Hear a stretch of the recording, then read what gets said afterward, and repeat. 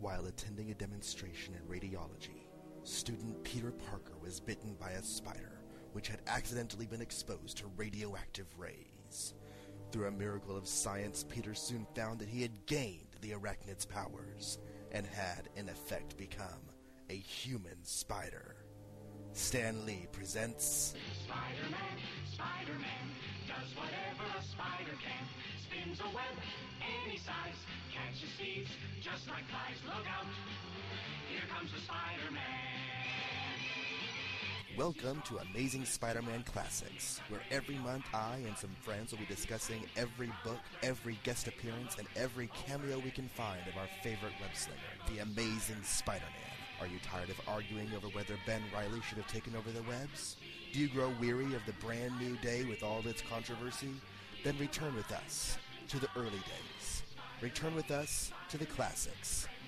Amazing Spider-Man Classics at amazingspiderman.libsyn.com. To him, life is a great big hang-up. Wherever there's a hang-up, you'll find the Spider-Man. I find their ill logic and foolish emotions a constant irritant. Then transfer out, freak!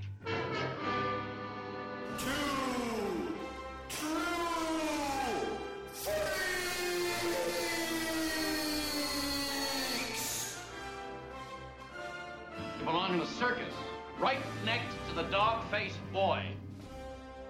I have come here to chew bubblegum and kick ass. And I'm all out of bubblegum.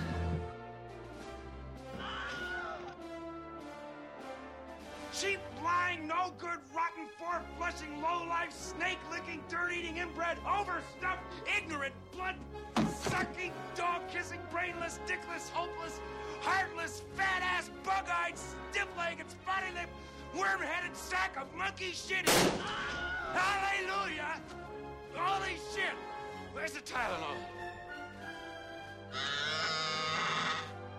And now, together by live simulation via the internet, Scott Gardner He's an asshole. and Chris Honeywell. Boy, is he strange. It appears we have lost our sex appeal, Captain. Blah, blah, blah.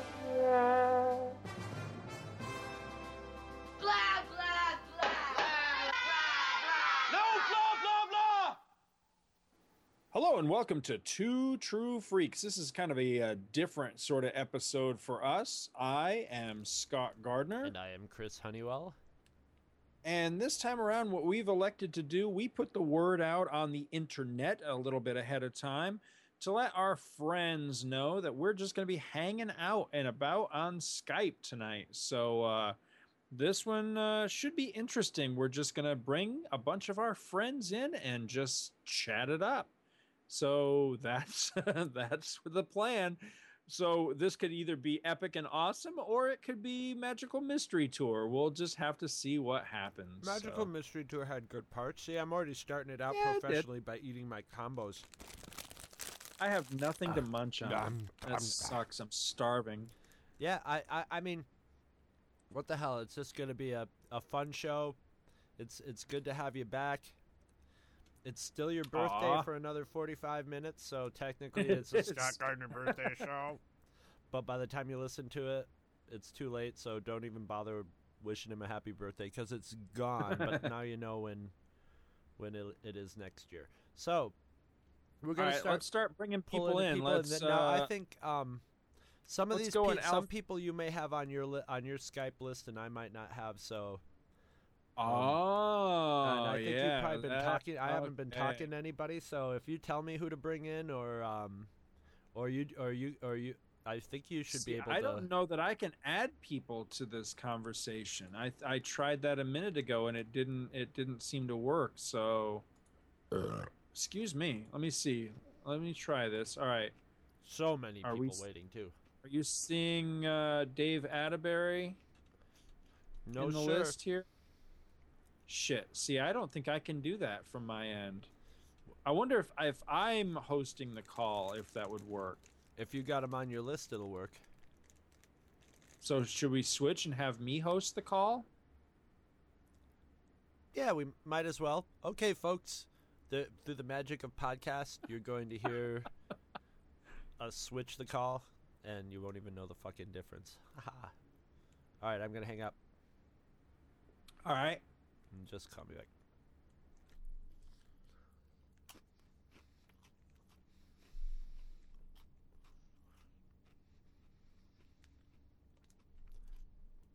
Yes. All right, there we go. Okay, now it says add people. So I'm going to add.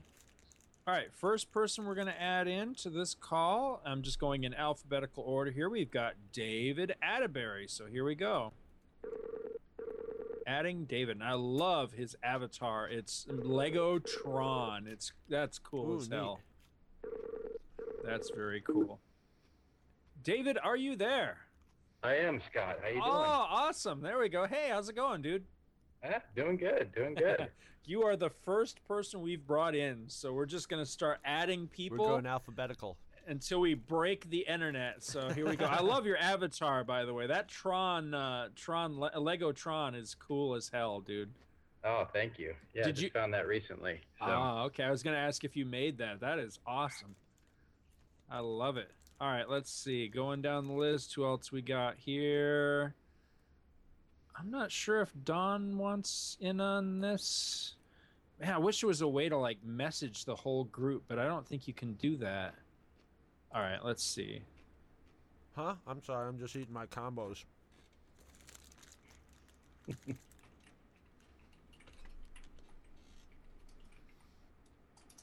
All right, message Don. Long time listener, first time caller. All right, I know John Wilson was standing by on this. We can bring John Wilson in while we're waiting. So okay, much for Don alphabetical order. Okay, Don said he does want. Okay, so next we're going to bring in Donovan Morgan Grant from the amazing Spider-Man Classics. Hello, welcome to Skype call testing service. What the hell is that? After the beep, I think Donovan's gotten the operation. Afterwards. Okay, there we go. I don't know what the hell that was all about. Okay, Don, you got to actually answer the phone, buddy. Hello, I'm the chirpy British voice of Skype. Don, are you there? Yes. Hey. You guys want to add in Josh and John? Yeah, I'm working on that right as we speak. Here we go. Let's see. Oh, what the hell? Now that stupid British thing is not letting me... I hate those British things. Ah, come on. It's not going to let me add people now because of that stupid thing? What was that all about? I have no idea. Alright, what the hell?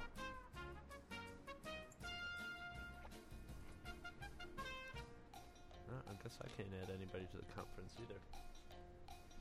For some reason that sound test thing added to the call, and even though I hung up on it, now it won't let me add anybody else. What the hell? Hey, there's Josh. How did that happen? Alright, that works. John Wilson. The internet's only letting people in one at a time according to its whims. Skype test call. That bitch is here. Yeah, I've seen that it added in, and now it won't let me add anybody else. Wait a minute, there it goes. Okay, show all. I had it last you guys in. Now I got it. Okay, let's see. Who else was standing by? Luke Giaconetti was standing by. I'll add Luke in. Hey, John, how's it going? Hey, Scott. Hey, good to talk to you. It's been a again. long time, buddy. I know. How you doing? I'm doing well, sir. I have my digital comics reader here that I'm going to brag about while we're talking geeky stuff. Sweet.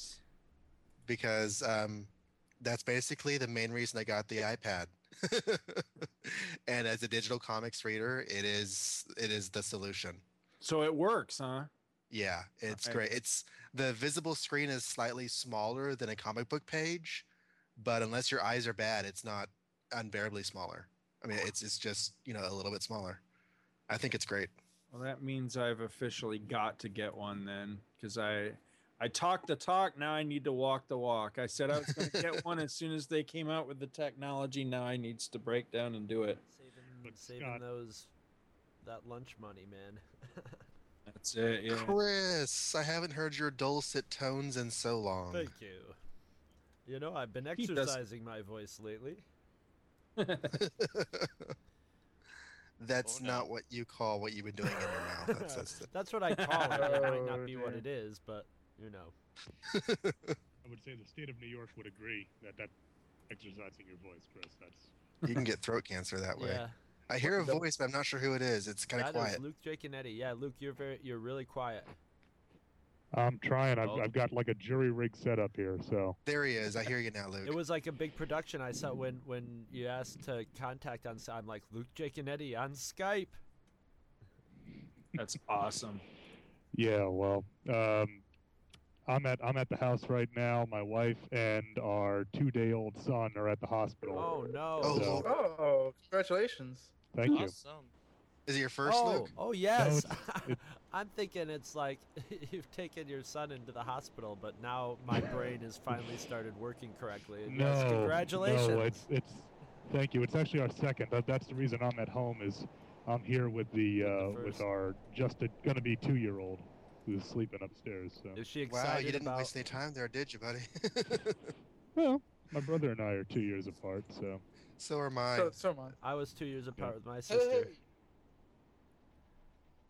Happy birthday to you. Happy birthday to you. It's Thomas. Happy birthday, Scott. Lovable lug and handsome man in America, Gardner. Happy birthday to you. Now, is everybody picturing Thomas Madison in a Marilyn Monroe dress? You know, yes. in front of one yes, of those I was old actually. school I'm concentrating on not doing that. Yeah, I am now. Do we have to picture him like with the ventilation going underneath him now? You can. With a little. That was the only funniest thing I could think of doing.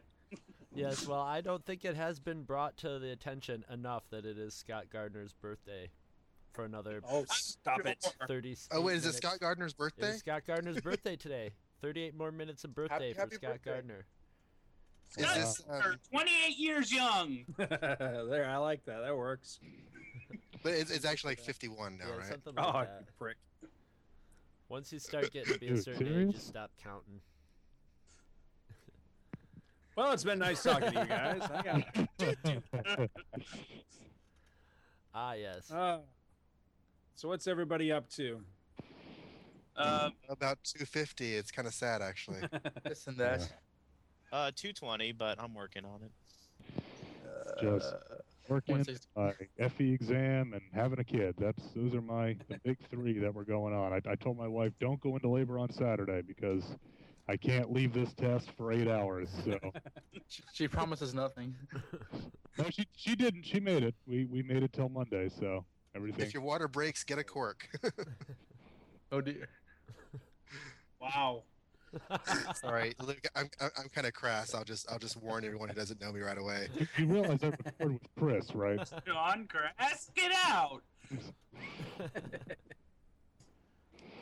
So Josh, I'm sorry I missed you when you were here, buddy. You were like right in my backyard, and I didn't get to see you while you were here. That sucks. Me, the girl, and the kids, we were all like waiting, and they were crying. They said, "Where's Scott? He said he was gonna come."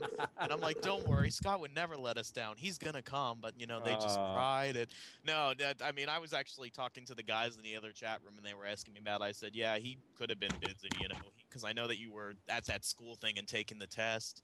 Yeah. The weather sucked that Monday, though. Oh my god. Yeah, it was. It was nasty. We ended up getting slammed later in the week because everybody that got rained out on those couple of days where it was monsoon season, then they just came in droves. The first nice day that we had, and it was like, wow, So we went from like empty parks to just it was massively packed. I got the Wild for Disney thing, so I still have 2 days left on it before May something. So I'm gonna come back when they open the new Star Tours. Yeah.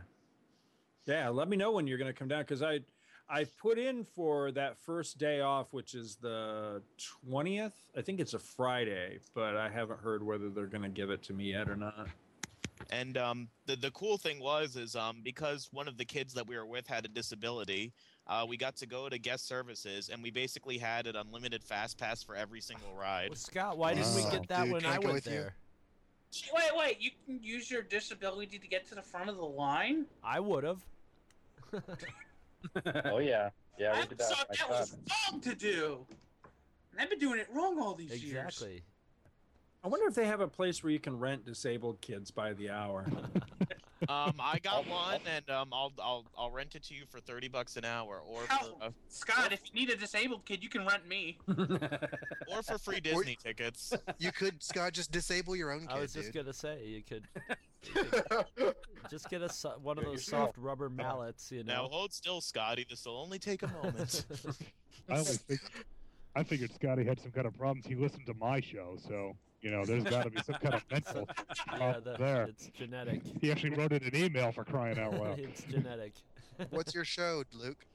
Oh, I have a fledgling giant monster show called Earth Destruction Direct at earthdestructiondirective.blogspot.com. Oh, you do a giant monster show? I've got like 2 episodes, but yeah, that's I've got more Godzilla stuff in my house than really should be allowed. And okay, I'm making you my contact. I run Tokyo SOS. You do? Okay. Well, there you go. It's always good to meet another Godzilla fan. Well, I mean, I was actually when I was right after I got out of school, I was actually quoted as an expert source in Godzilla in a paper. So. Yeah, I had Scott and Chris on for our American Godzilla episode. We're still getting flack for that. Oh, are you really? Yes.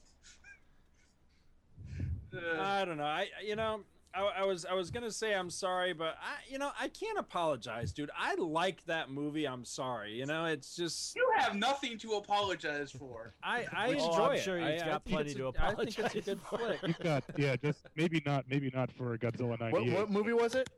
The American Godzilla with Matthew. I like that one too. The 1990s one or 2002 or something. Yeah, 98. Yeah. 98. The main thing about the Amerigoji is if you just consider him to be Zilla or Gino or whatever you want to call him, it's not a bad monster movie. Gino. That's basically the same thing we all came to was if you separate it from the Japanese Godzilla and look at it as its own creation. Away from everything, it's a pretty good movie. It's better than freaking Cloverfield. For sure. Yeah, I liked Cloverfield. You know what? I like Cloverfield. Deadly Mantis was better than Cloverfield. With in a Chevy for a kayak, yak. Whereas I like to call Cloverfield J.J. Abrams' motion ride simulator. See, I couldn't finish Cloverfield. I started watching it and I don't even remember what point I made it to in the movie, but I couldn't finish it. I thought it was okay. Because of the camera work or because of the story? Little of it was a little of everything. I was just bored. The problem with Cloverfield is it doesn't give you a character to really care about. They're all kind of douchebags. I've thought. No, that wasn't the issue because my long-standing issue with monster movies is when they try to give me a story. That was my major complaint with the 98 Godzilla was, too much of that movie was wrapped up with. Yeah, it was wrapped up with Matthew Broderick and his stupid girlfriend and all. I don't give a shit about any of those people. All I want to see is a big monster smashing shit, and that's it. That was my problem with Jurassic Park. The same token, though, the best Daikaiju movie of all time, Gojira 54. A lot of it, a lot of the gravitas and a lot of the interest comes from the relationship of Serizawa and Ogata and I can't remember her name now. It's the human factor of that movie is what gives it meaning, and a lot of people like that. And we look at it now and it's like, oh, it's, Serizawa, the tortured soul with the eye patch. It's kind of corny, but it's like, no, in 1954 that was legit. It was the twilight of its generation. It was Team Serizawa and Team what was the other guy? Team other guy. Team other guy. Actually, no, it's funny. God, you talking about Cloverfield, because I made this point when you guys did the commentary for Star Trek 09. And I said that I hated Cloverfield because it was like Abrams saying, well, I'm going to show those nerds how to make a real giant monster movie. Right. And, you know, sometimes I get the feeling that it's like, well, I'm going to show those nerds how to make Star Trek cool. Which like Star Trek 09. Did y'all not like it? No, I mean, I like it, but I understood where Scott was coming from. And if you listen to to Scott and Chris's commentary, I understood where a lot of their issues and complaints were coming from. It was like, well, we're going to take this nerd property, we're going to make it cool. We're going to show you how it's done. Right. And it's just like. But at the same token, no. we weren't like. I mean, I like the movie. I've watched the movie many times, and it's in the list of Star Trek movies for me. But yeah, I did definitely have issues with it. And I just want to say out loud, hey, Will Sanchez. Will Sanchez has been added to this list, which just reminded me. I heard Shag was on the other line somewhere, or was. Oh shit, that's right. Yeah, he was. Yeah. That's right. That's what he gets for being invisible. Because I forgot all about him. Is he going to be here tonight? Shag has he was waiting Will to be brought Sanchez in, as the person that Two True Freaks has put to sleep most recently. I've never actually had a voice conversation with Shag, so this will be fun. By the way, it's Luke, a double-edged sword, yes. man. the name you were thinking of is Emiko. Emiko. Why couldn't I think of that? I've watched as a kid. I had a tape with Godzilla King of the Monsters, Ghidorah-headed monster Rodan, and Monster Zero on it, and I watched that tape every goddamn day, all the way through. I had like the dialogue to Ghidorah memorized. You know. Yeah, you haven't picked up the awesome 2-disc set of Godzilla, Gojira, excuse me, from Yeah, I've got that. The classic media. Shag, what are you taking a shower? I think he's either in the shower or maybe he's asleep again. What are you talking about? Getting a lot of hiss. Will answered. I like that. Are you getting noise off my mic or something? Yeah, getting a lot of hiss.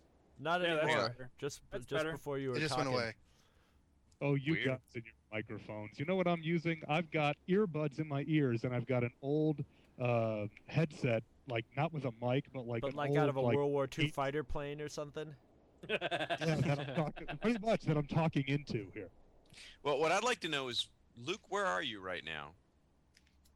I am in the world of tomorrow. No, I'm at home. He's got right the house now. to himself. He doesn't have to broadcast from the car today. Well, He has no new responsibilities at all. He's completely. Yeah. Well, you know, it's a good thing I was home because last night I stayed at the hospital, and we had a friend stay here with the toddler, and he did okay. But just like 10 minutes ago, he fell out of his bed. So there's this big thunk. Oh no! Crying. I'm like, oh boy. Just the thing parents love to hear. How'd everything go yesterday? Everything went great. Mom and baby are doing fine. Baby Simon is his name. Okay. I call my friend Simon Scott, says it's his game. Adam. What? Simon says he's. Are you gonna have an Alvin and Theodore to go along with him? What's funny is that's what my wife's friend said, but one of my friends said, "Oh, you're going to expose him to ionic rays now?" And I think what you should do is on Halloween you should make him into a different colored suit and have people smack him in repeating order. Oh God! You realize he's an infant, right, Chris? Right. You realize that Toughen most of him the people in this room didn't get that joke. Too. Yeah. It took me a minute. You realize I should never be a parent ever, ever, ever. So. Yes. Society. I vote for that. You realize she's just the bait. Luke, you should get him a onesie that's modeled after Avengers #9 with, the very, very first atrocious Wonder Woman appearance. That most women in society realize this along. But what's funny is I actually found my Marvel Legends Wonder Man the other day while cleaning. I'm like, oh, I got to put this in the nursery. See how long that lasts before I get yelled at. Spoken like a true geek, Dad. Well, congratulations, sir. Thank you very much, guys. I feel like before we go any further, just also to reiterate, in case you guys don't know, we are recording this for release as an episode. None of you guys have any problem with that, I take it, right? Oh no, I cool. charge $50 for every podcast that my likeness appears in. Yeah, right. Wait, Scott. Let me see if I do have a. Hey, I'm Thomas Mattis. I'm 350 pounds of fat.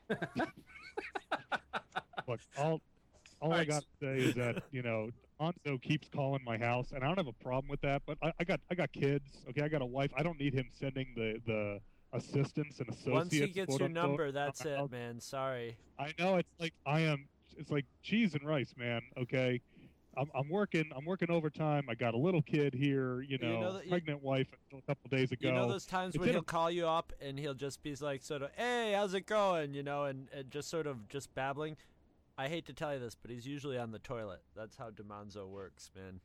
I figured as much. I figured he was either drunk on the toilet or both. Kind of like Scott. Yes, he's sometimes drunk on the toilet and eating at the same time while asking you a question about Tom. Hey, you think I should make a movie about Tom and Jerry? I think maybe do the Tom and Jerry movie. So yeah. Who is this? Dufo DeMonzo, our producer in Milan, Italy. He's sort of like, Dino De Laurentiis. Yeah, take the talent out. Right. Take the talent, take the budget away from Dino De Laurentiis, and that's what you've got. He's and the hair, and the fairly sensitive has hair. It's just all on his back. Yeah, but I've never seen DeMonzo, and I've always heard tell of him on views. I have been.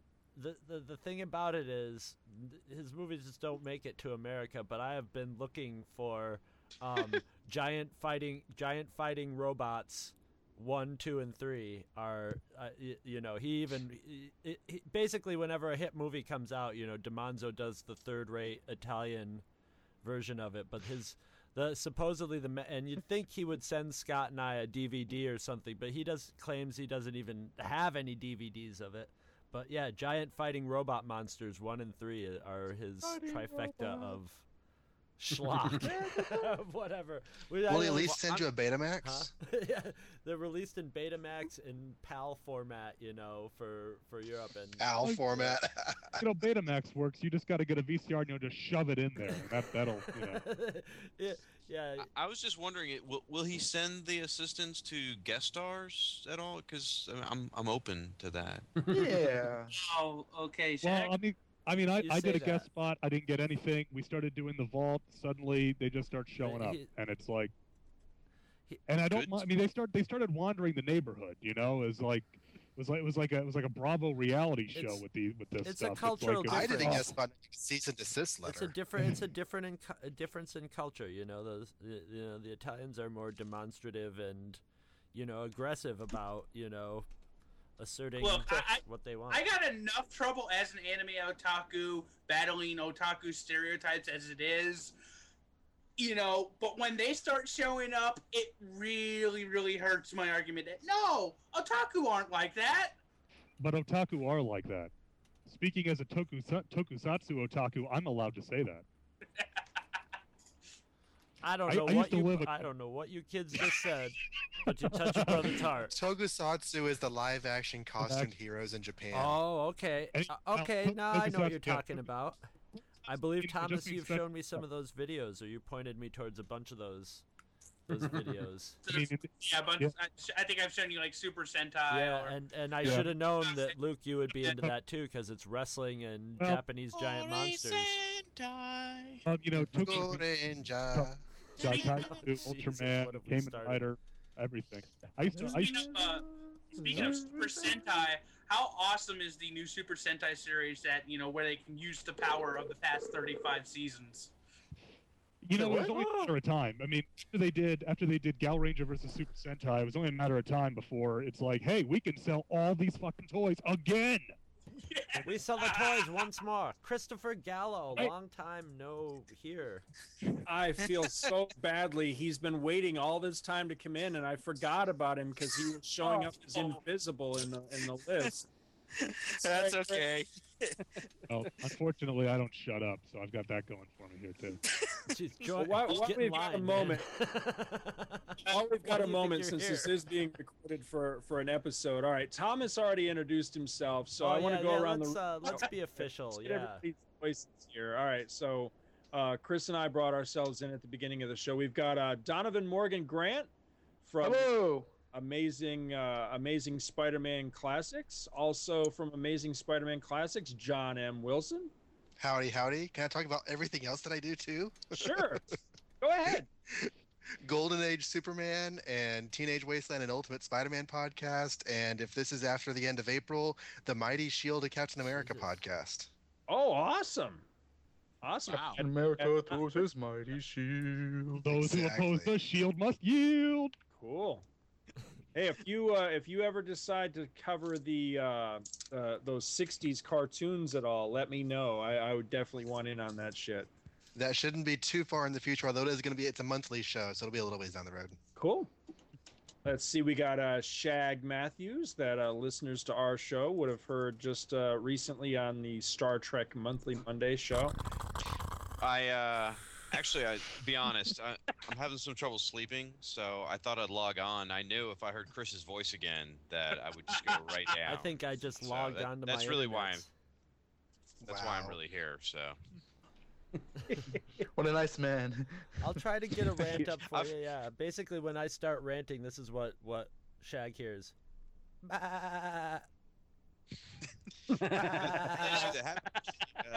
Starts Monthly Monday. I was on recently. I fell asleep while Chris was talking.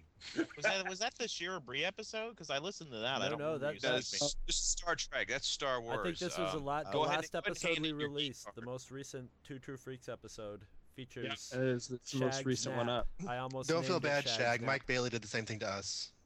Well, I hear Will Sanchez is here, so I hear the mantle's been passed from Will to me. Will's going to be happy to have the pressure. Battle for the pillow. Now we can give Will slightly less shit about it.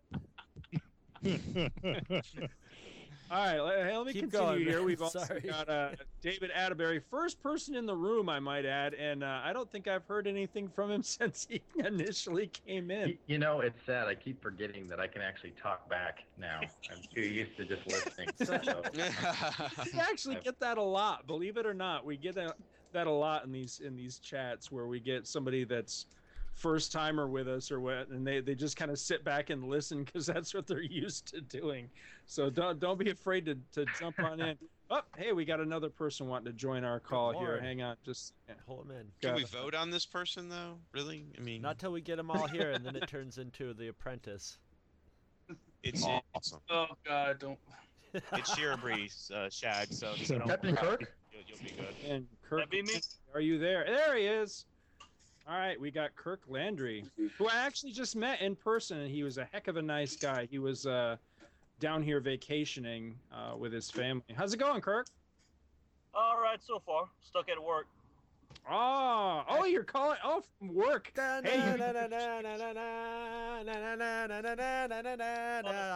love it, man.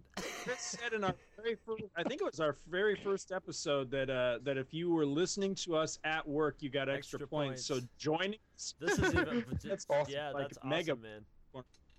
It's not as nice as driving a monorail. But you have the bonus of having a Star Trek and a football name all mixed into one. So you can bridge that gap. And then I was named after Kirk Douglas, so I guess I got the whole Spartacus thing too. Spartacus. All right, continuing introductions here. We've got Joshua Lappin Bertoni, also from the Amazing Spider-Man Classics. And Josh, I'm gonna give you some. Oh, I knew this was coming. Is it dead? Is it alive? What the hell's going on, dude? I missed that show. Come on. Yeah. It's funny because, like, you know, when I first started, it was like, how dare you? I will do whatever I can to kill the show, and now that it's dead, you want it back. Actually, I shouldn't say it's dead. I'm currently working like 60 to 100 hours a week at work, so yeah, lots of things have fallen behind, but it's hooked up to the heart machine. You hear some blips once in a while, you know. It's we're not gonna pull the plug, you know, on it or anything. You know, we're gonna see if it comes out of the coma. Well, it's a quality show, and I miss it. So, you know, whenever you can get to it, I will be waiting to hear it. Also, there's a show. I don't know if you've heard about this yet. It's Hey Kids Comics. and they've been doing they've been covering the Marvel Comics adaptation episode or adaptation issues. So, like the first 6 issues covering the first movie, and then they were doing the whatever issues that is to cover Empire, and then shortly they'll be doing Jedi.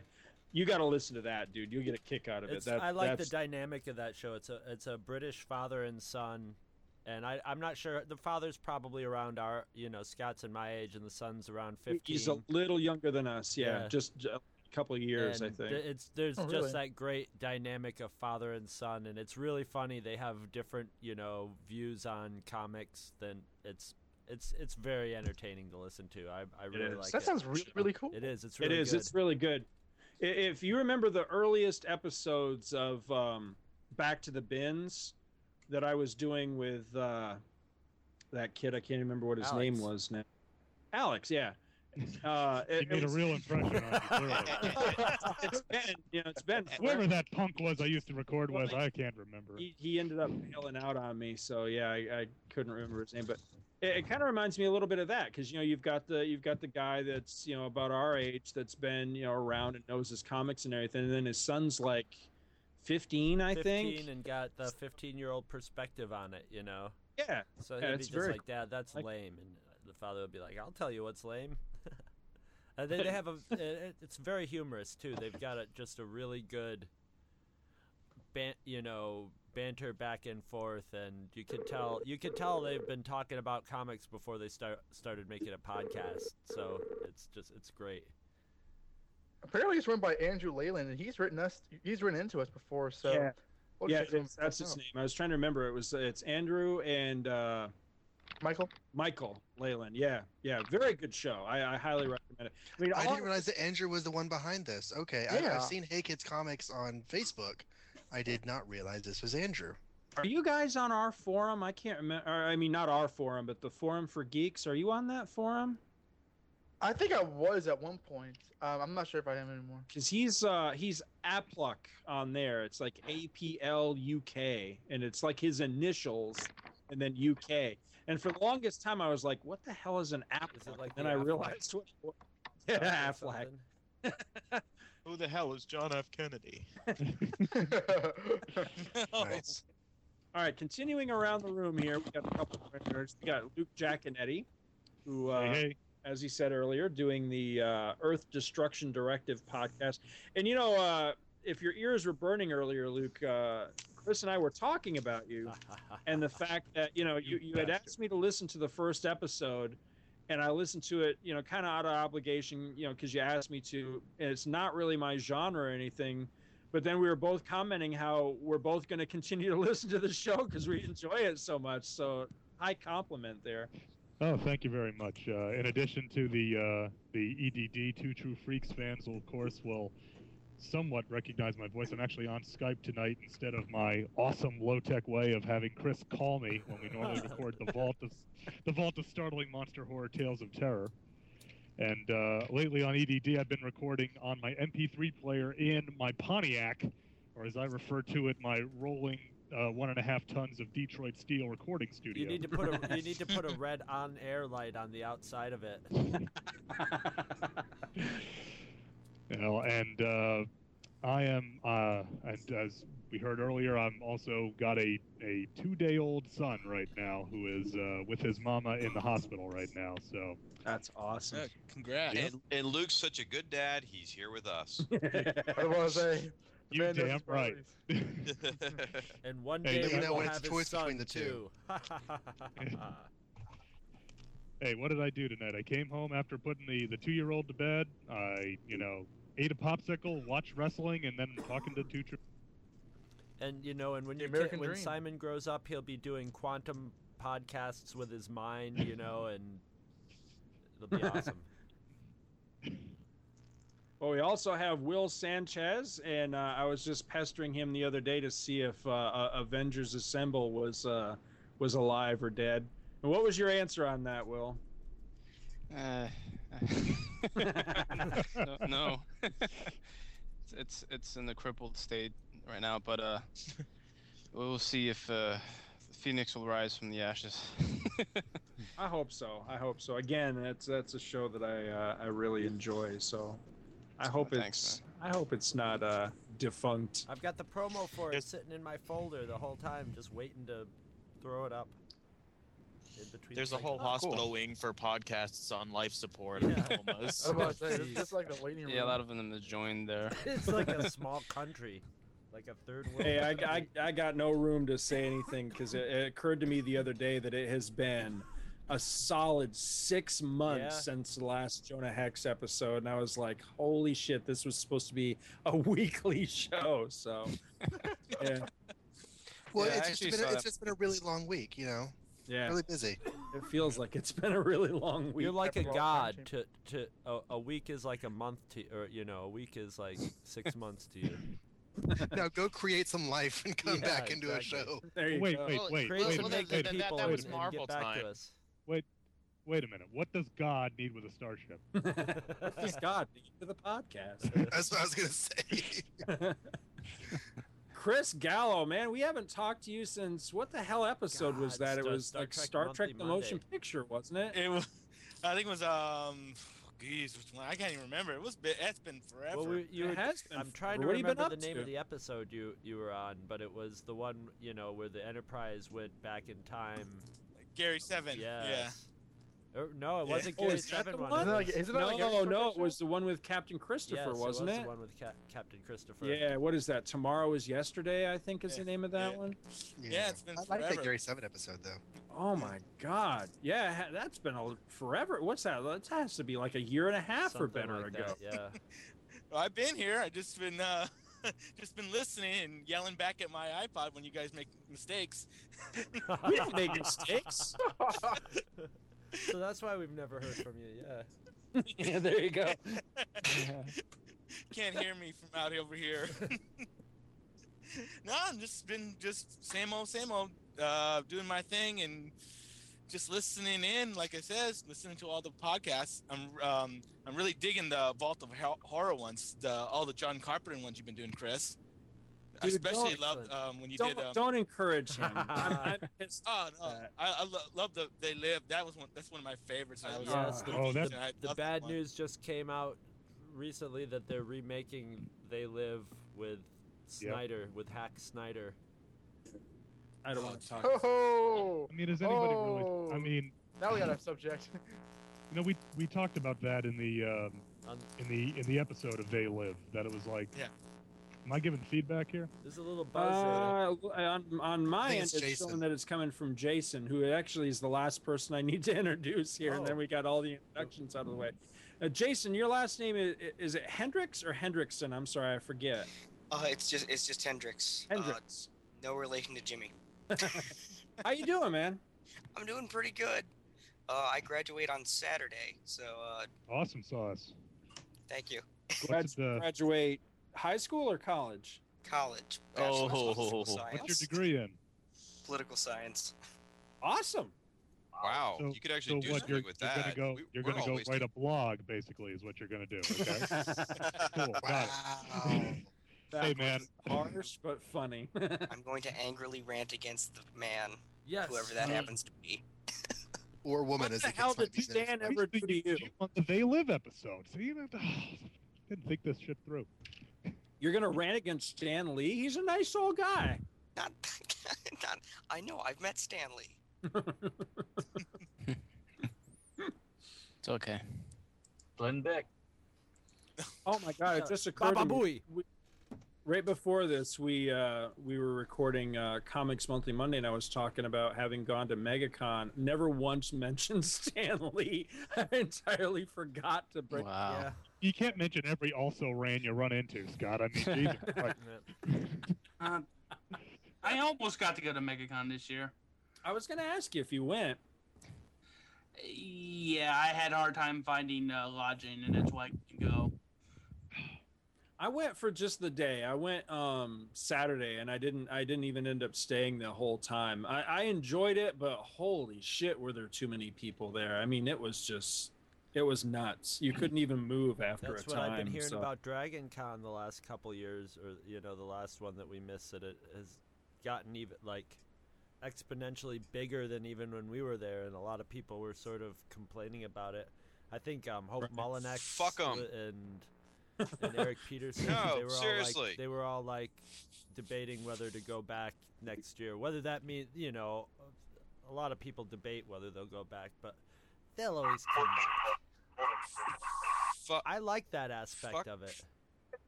No, dude, fuck the people complaining. I've been there every year for several years now. It's great. It's getting bigger, absolutely. But You know what? They're more organized. They've got it. They've got their signage together. They got the lines under control. It's a freaking blast. It gets better every year. I love Hope, but everyone needs to go. Here's my take on Dragon Con. Okay, my buddy Adam's going to Dragon Con a few times. I've never been, and everybody who goes to Dragon talks about it. It's like, oh, it's all about the community because it was organized by fans. It started out as a fan event, community. Look, I don't give a fuck. Okay, I like Heroes Con. I like Heroes Con in Charlotte. And let me tell you why. Capitalism. That's what this con is about. It's about capitalism, and that warms the cockles of my shriveled, dead, black Republican heart to see all that capitalism con. And it's like, God damn it, we are here to spend fucking money on comic books, and then to get Dan DiDio to sign my moon pie, and that is why I go to Heroes Con, and that's not why I go to Dragon Con. You know what, Luke? I've gone out drinking. I've gone out drinking at Dragon Con with your fat friend Adam. So you should shut up and join us. Actually, the reason I can't is that Dragon Con is always blah blah blah blah blah blah blah blah. Don't make me come down. I've never met you, Luke, but high five. Everybody is kind of excited that Shag was here, and now you see why maybe you shouldn't have been. Nothing personal, Shag. You can't trust a guy who runs a Firestorm blog. Okay? He's already got, he's got mental problems running a Firestorm blog. All right, come on, Luke, bring it. What's Labor Day for you, Luke? Labor Day is when I am required to go down to visit my in-laws, so I am not allowed. Please, to go to Dragon Con, dude. Trust me, it's negotiation. I send my wife to the beach at Dragon Con, and I go to Dragon Con. So maybe your wife could see the in-laws. You could come with us. I'm just saying. Bring the in-laws to Dragon Con. No. I've floated that idea, and I have the saying that in certain topics, my wife has the shutdown corner. That is one of the moves that is down corner. Well, she's probably right. Well, I'll say this: if I end up moving to Greenville, South Carolina, I'm going to try to make it to Dragon Con this year. Thanks for the warning. I appreciate that. And now no one here will be going to Dragon Con. Oh, I'm going to your in-laws, Luke. Thomas, do you ever plan on cosplaying? Actually, I came up with a. Okay, Don, you've seen my pictures. Do I look like the type of person that should be cosplaying? Depends on what you're cosplaying. Depends on if you want a real good answer to that or not. Dude, I was just at a convention with 600-pound Princess Slave Leias, all right? I mean, nothing is out of the realm of 6 100-pound Slave Leias or one 600-pound? I'll tell you what's worse than that. The 600-pound anime fans who dress up in those Japanese schoolgirl outfits. Oh, shit. That's worse. I've actually run into that. Wait, they're at Dragon Con? That's like Pickup Central. No. I'm gonna get myself a fat bottom 600-pound anime chick. I heard some Frogman cosplay jokes recently. The answer is no. I won't be cosplaying. Look, you gotta just pick it right. It was like on PvP that one time where Cole says, "I'm gonna go as the Flash for Halloween." And Brent says, "Don't be that guy. Don't be the fat guy in the costume not appropriate for you." He goes, "I'm going to go as Fred Flintstone for Halloween." It's like, now you're talking. Well, you could go as, Thomas, you could go as Volstagg. Figured out, if I was to do a cosplay out of comics or whatever, the one character I probably could do is Stan Lee's Hero Man. And the Roman Dead. What's going on that you might be going to South Carolina? Yeah. Listen, as a South Carolinian, this has me concerned. These days, there's always zombie. Zombie is anybody, Yeah, zombies are pretty safe. Someone was complaining recently that zombies are so overdone, and I had to take issue. Well, yeah. Well, I mean, what good is one zombie? One zombie's cool. 2 zombies is really cool. 600 zombies is starting to, now we're starting to cook with gas. You know what I mean? It's like stormtroopers. Well, it's like zombies and vampires are like a thing these I days. will take a bunch of brain-eating zombies over a bunch of sparkling vampires any fucking day of the week. I'll raise that one further. I'll take fucking Frankenstein's monster over either of them. I mean, I'm sorry. fire bad. I work in a library and I have to deal with screaming, raving Twilight fangirls all the time. Tell them, yeah, it's a library. There's not a place in hell hot enough for Stephanie Meyer. Tell them to be quiet. It's a library. She was in a movie like about 5 or 6 years ago where she had a crush on her adult brother. Stephanie Meyer? That's a lie, isn't it? Stephanie Meyer? Yeah. Was it a movie? Abe Vigoda? Yeah. Zathora. Have you guys seen that? Like the board game in space movie. She had a crush on her older brother. Have you guys seen the thing that went around? It's got like a little letter, and it says, "Dear Twilight fans, thanks for making us look normal and balanced. Signed, Trekkies." Yeah, I saw that. Yes. Love that. Yes. Actually, you guys, on the Saturday Night Live site, they have some of their web original videos, and they've got one called Firelight, where it's the Franks and it's the family of Frankenstein monsters. And he can't. Every time he's with her, he can't help himself. He starts choking her. And then instead of a werewolf, the other boyfriend is a mummy wearing like a leather jacket. Why didn't they just use an actual werewolf? That would have actually worked.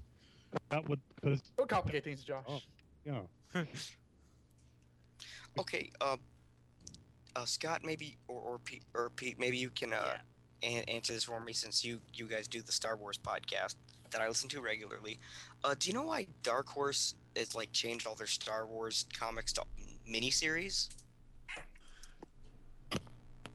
My guess would be just that it's that whole trade mentality. They put out something that's 4 or 6 issues or whatever, and then they slap it out in a trade, and then they can go on to the next thing. Because even when they were doing the ongoing series, like say Empire or the one that was just called Star Wars before it became Star Wars Republic, they were kind of doing that already. They were already like mini series within the series. I mean, if you look at Star Wars Empire is like a perfect example of that. Most of those story arcs, most of those were what 4 to 6 issue story arcs.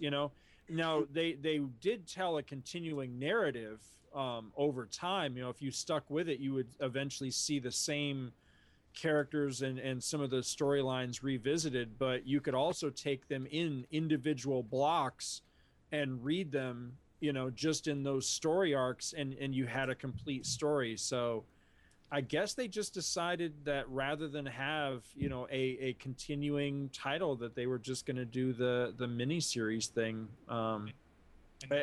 It must be making some sort of sense from an economic standpoint, I guess, but I haven't really heard the reasoning behind it. I mean, it was somewhat unusual for Dark Horse to have an ongoing series to begin with the with the Star Wars stuff, because if you think of Dark Horse traditionally with their licensed books, going back to like Predator, Aliens, That's Terminator, true, yeah. For like the first, but they did have some ongoing stuff for a long time. I mean, they had Republic, and I forget what all the titles were. For about 10 years, for about 10 years, they had Star Wars, then Republic, then Empire, then they had Dark Legacy, Dark Times. Yeah, but for the first 10 years that they had the license, they were just doing miniseries. Right. After I was pretty pissed.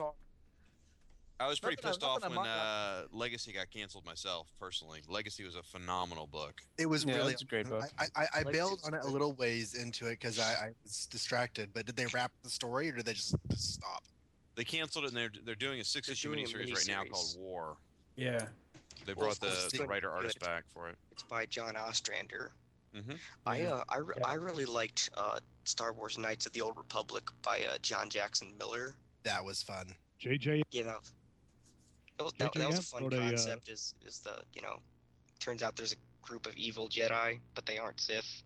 They hate Sith, and so they end up slaughtering their own Padawans to try and stop a Sith invasion. And one of their Padawan gets away. You know, the thing about John Jackson Miller, he's always it's weird for a guy who's best known probably for doing the Overstreet Guide. As a writer, he's pretty strong, and all his stuff is always high concept. He run on Iron Thousands, where Tony became the Secretary of Defense. This is before Avengers Disassembled. And the only reason that he stopped writing it was because of Avengers Disassembled, when Bendis basically dictated who got to go onto what book, and that's the only reason Mark Ricketts ever wrote a Marvel superhero comic. I love Mark Ricketts. Don't get me wrong. I think his stuff is great. I love Nowheresville, but he's not a superhero writer, you know. But so yeah, I mean, I've heard of good stuff with JJM's Star Wars stuff. I've just never been able to get into Star Wars as a comic property personally. You know, we've argued on the forum about the Marvel Star. Whoa! Yeah, it's weird. Just got cut off. He's dead. Yeah. He's dead. His wife caught him podcasting when she should be watching the kids. Oh, there he is. She unhooked the cord. His house burned down. It's a Two True Freaks thing. Oh, jeez. You inflict this on I think people. that was the It's a last curse. time we had you on, wasn't it, Josh? That's right. Yeah, that's the last time he was on. His. I'll be right back. My house is on fire. He was the calmest person I've ever heard deliver a line like Very that. seriously. Yes. That's okay. I got to admit that now beats a story I have from I used to mush a lot when I was in college, and is this like sled dog racing? Or what the hell is a mush? Mush. It's in South Carolina. That's right. It's the slowest sled dog races ever, but yeah. Hey, the Jamaicans had a sled team, so you know he can have a sled dog. We did freeze our big hill and send a kayak down at once, but that's another story. No, a mush is a multi-user shared hallucination. It's kind of like it's like a MUD without the hack and slash. It's a multiplayer like text-based online game.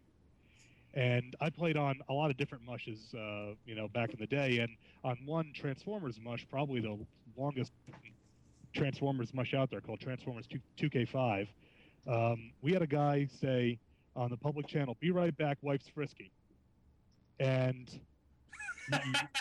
his character then timed out because if you're inactive, get kicked off, and then he actually never logged in again. He's like, holy shit, what did his wife do to him? It's better than logging in 5 minutes later, you know? That one, and when we had a guy who was playing the Constructicon Long Haul, made a post, said, could an admin please set me on vacation because I'm going to jail for 6 months. So. And I don't think I'll have net access. Yeah, right. That's why World of Warcraft people are lucky. They never leave the house, so they can't get in troubles. Because if they got put in jail, let's not start talking about World of Warcraft. Okay. Have you guys, Scott and Chris, have you guys seen the newest X-Men First Class trailer? I have not. I like the From first like 2 days one. ago? Yeah, This that's was all never I saw, about just peace. the first one. I have a link on my page. Let me go get it and I'll bring it over. It actually looks pretty good. I was kind of worried, but I saw the trailer and I thought it looks good. I don't actually, yeah. You were more than worried, man. I remember that. I'm actually very excited for this summer season. You know, I think at the end of this summer season, we'll say that, you know what, all the comic book movies were just pretty decent, or at least pretty good movies altogether. You know, I don't think we're going to get a bad one in a bunch. The X-Men, the Cuban Missile Crisis, and Magneto with lifting submarines out of the ocean. I am so fucking sold. Hell yes. See, I'm right with you, Shag, because I think it looks good. The only complaint, and it is a total nerd complaint, and I totally recognize that. I know what it's gonna be. No, I guarantee you it's probably not what it's gonna be. It's that my favorite X-Men time period is the original cast, and it bugged the heck out of me that when we finally got the original 5 X-Men in a movie, they never appeared to get all together on screen. And like, oh, we're gonna do a First Class movie. We'll get the original crew, and it's like, no, it's First Class relative to the other movies. It's like, that's cool, but I would have really liked an adaptation of the actual First Class comic, Iceman, Angel, and Beast. that would have wasn't it advertised that way when they first announced the movie, and then they said, "Well, actually, let's not do that." Yeah, sort of. Yeah, I think there was just a lot of speculation going around. Whenever they announced X-Men First Class, I think everyone jumped to the conclusion it was going to be a Lee and Kirby, Roy Thomas, X-Men team. And that's just not what they had in mind. Right. Yeah, they have a bunch of X-Men people now. This looks really neat.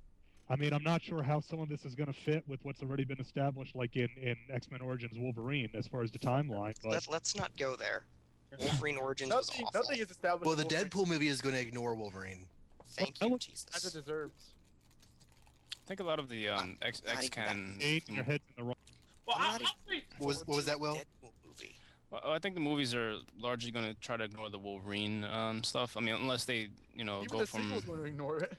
Yeah, because it doesn't even really adhere to any of the continuity of the other movies. It's just kind of there. It doesn't quite try to tie in. I mean, it tries, but it doesn't quite hit the mark. So it's like, all right, what's the point? They just got a kind of mediocre director, and they just kind of try to fit stuff in and just do a really regular job. Hey, well, I'll like that movie forever because they gave us. Give you silence. We'll never know why. I must know, Luke. Tell me, what did they give us? Well, I'll say this about the summer season. The movie. What actually surprises me is the movie I'm actually excited for is not Transformers 3, because I actually did like Transformers 2, but I'm actually excited.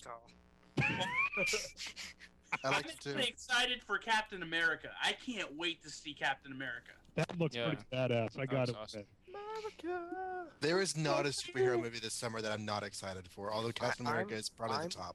I'm most excited for Thor. Thor, yes. I was most excited for Thor, but then the WonderCon Green Lantern trailer got me hyped up for that. Dude, I was so not into the Green Lantern at all until I saw that 3-minute segment or whatever that came out on WonderCon. Holy shit, Green Lantern looks so good. Oh, dude, come on, seriously? Am I? I'm. Let's hear it. I guess I'm Scott. gonna be the only one in the group, but I'm sorry. The Green Lantern thing looks like pure 100% ass to me. I'm sorry. Did you watch? Wait. Are you talking about my medication? Don't hold back. Are you talking about the original trailer or the thing that came out on WonderCon? I'm talking about the original trailer, and then the WonderCon thing came out, and I was just like, everybody was flipping out, and I was like, dude, this looks even worse than the other thing. What is everybody so excited about? Oh shit! You are so broken, my friend. I'm sorry. It just looks horrible. It looks to me like it's being done by the same people that did that Justice League thing that never even got aired. I mean, it just looks really bad. Oh, wow. I'll defend That's Scott. bizarre that you could compare the two. That's just because the Justice League thing looks like they were put together the clothes, using my old pajamas. And Here, I'm gonna defend Scott a bit because I can understand why Scott's saying what he's saying, and the reason is I think ultimately with the Green, it's just gonna be a disconnect because of the way the costumes make for some people, and I think that's what's happening with Scott. The costume, depending. No, on... it's not the costume. It's the effects, and I don't know. It just. Let's talk about Thor. Thor looks awesome. You know what? Actually, what I'm really looking forward to in Thor is we've seen some images here and there of the Destroyer. Yes. Oh, man. every time he goes to get excited, he goes. I'll just channel Luke. The scene where the Destroyer is pulling like a Superman 2, walking through the little hick town. It looks so fucking cool. I had a nerdgasm right there on the trailer. I was like, I'm sorry. yes. I'm not well versed on Thor or the Avengers stuff. I thought that was Ultron. I'm a huge Thor fan. Get off the goddamn podcast, Donovan. Fucking hang up now. Ultron would actually be pretty cool, but that is the Destroyer. Now, I don't know if you guys saw Punisher Warzone or not, but hell yes. Why did everyone hate that movie? It was just like the Garth Ennis comic that movie was fucking awesome. Thank you. The guy that played the Punisher in that is playing Volstagg. Volstagg, yeah. I don't know if I didn't know. If it's interesting. Yeah. I played the one from the War Journal movie. Yeah. Scott, is the Thor movie, is that your inspiration for reading through the Essential, or are you just reading the Essential because you like? I've had it on my shelf for the longest time, and I am a Thor fan. Chris turned me on to Thor when we were kids because I was buying. Chris just turned me on when we were kids. Back in Catholic school. Well, you know, I was Holy penis. Yeah, I That went skirt to was so good on you, Chris. you know, I was reading like, you know, Jesus Christ. books. And he was buying Thor, and you know, I'll be honest. I just looked at Thor and I thought, wow, this is the gayest shit I've ever seen. Guy. Then Chris got out of comics. He sold me a lot of his comics, and the Thor stuff was in there. So when I was in the Air Force, I started reading it, and I was like, damn, this shit is awesome. I mean, I really fell in love with the character, so I've been going back, you know, steadily going back further and further in time, trying to, you know, collect more of the early stuff.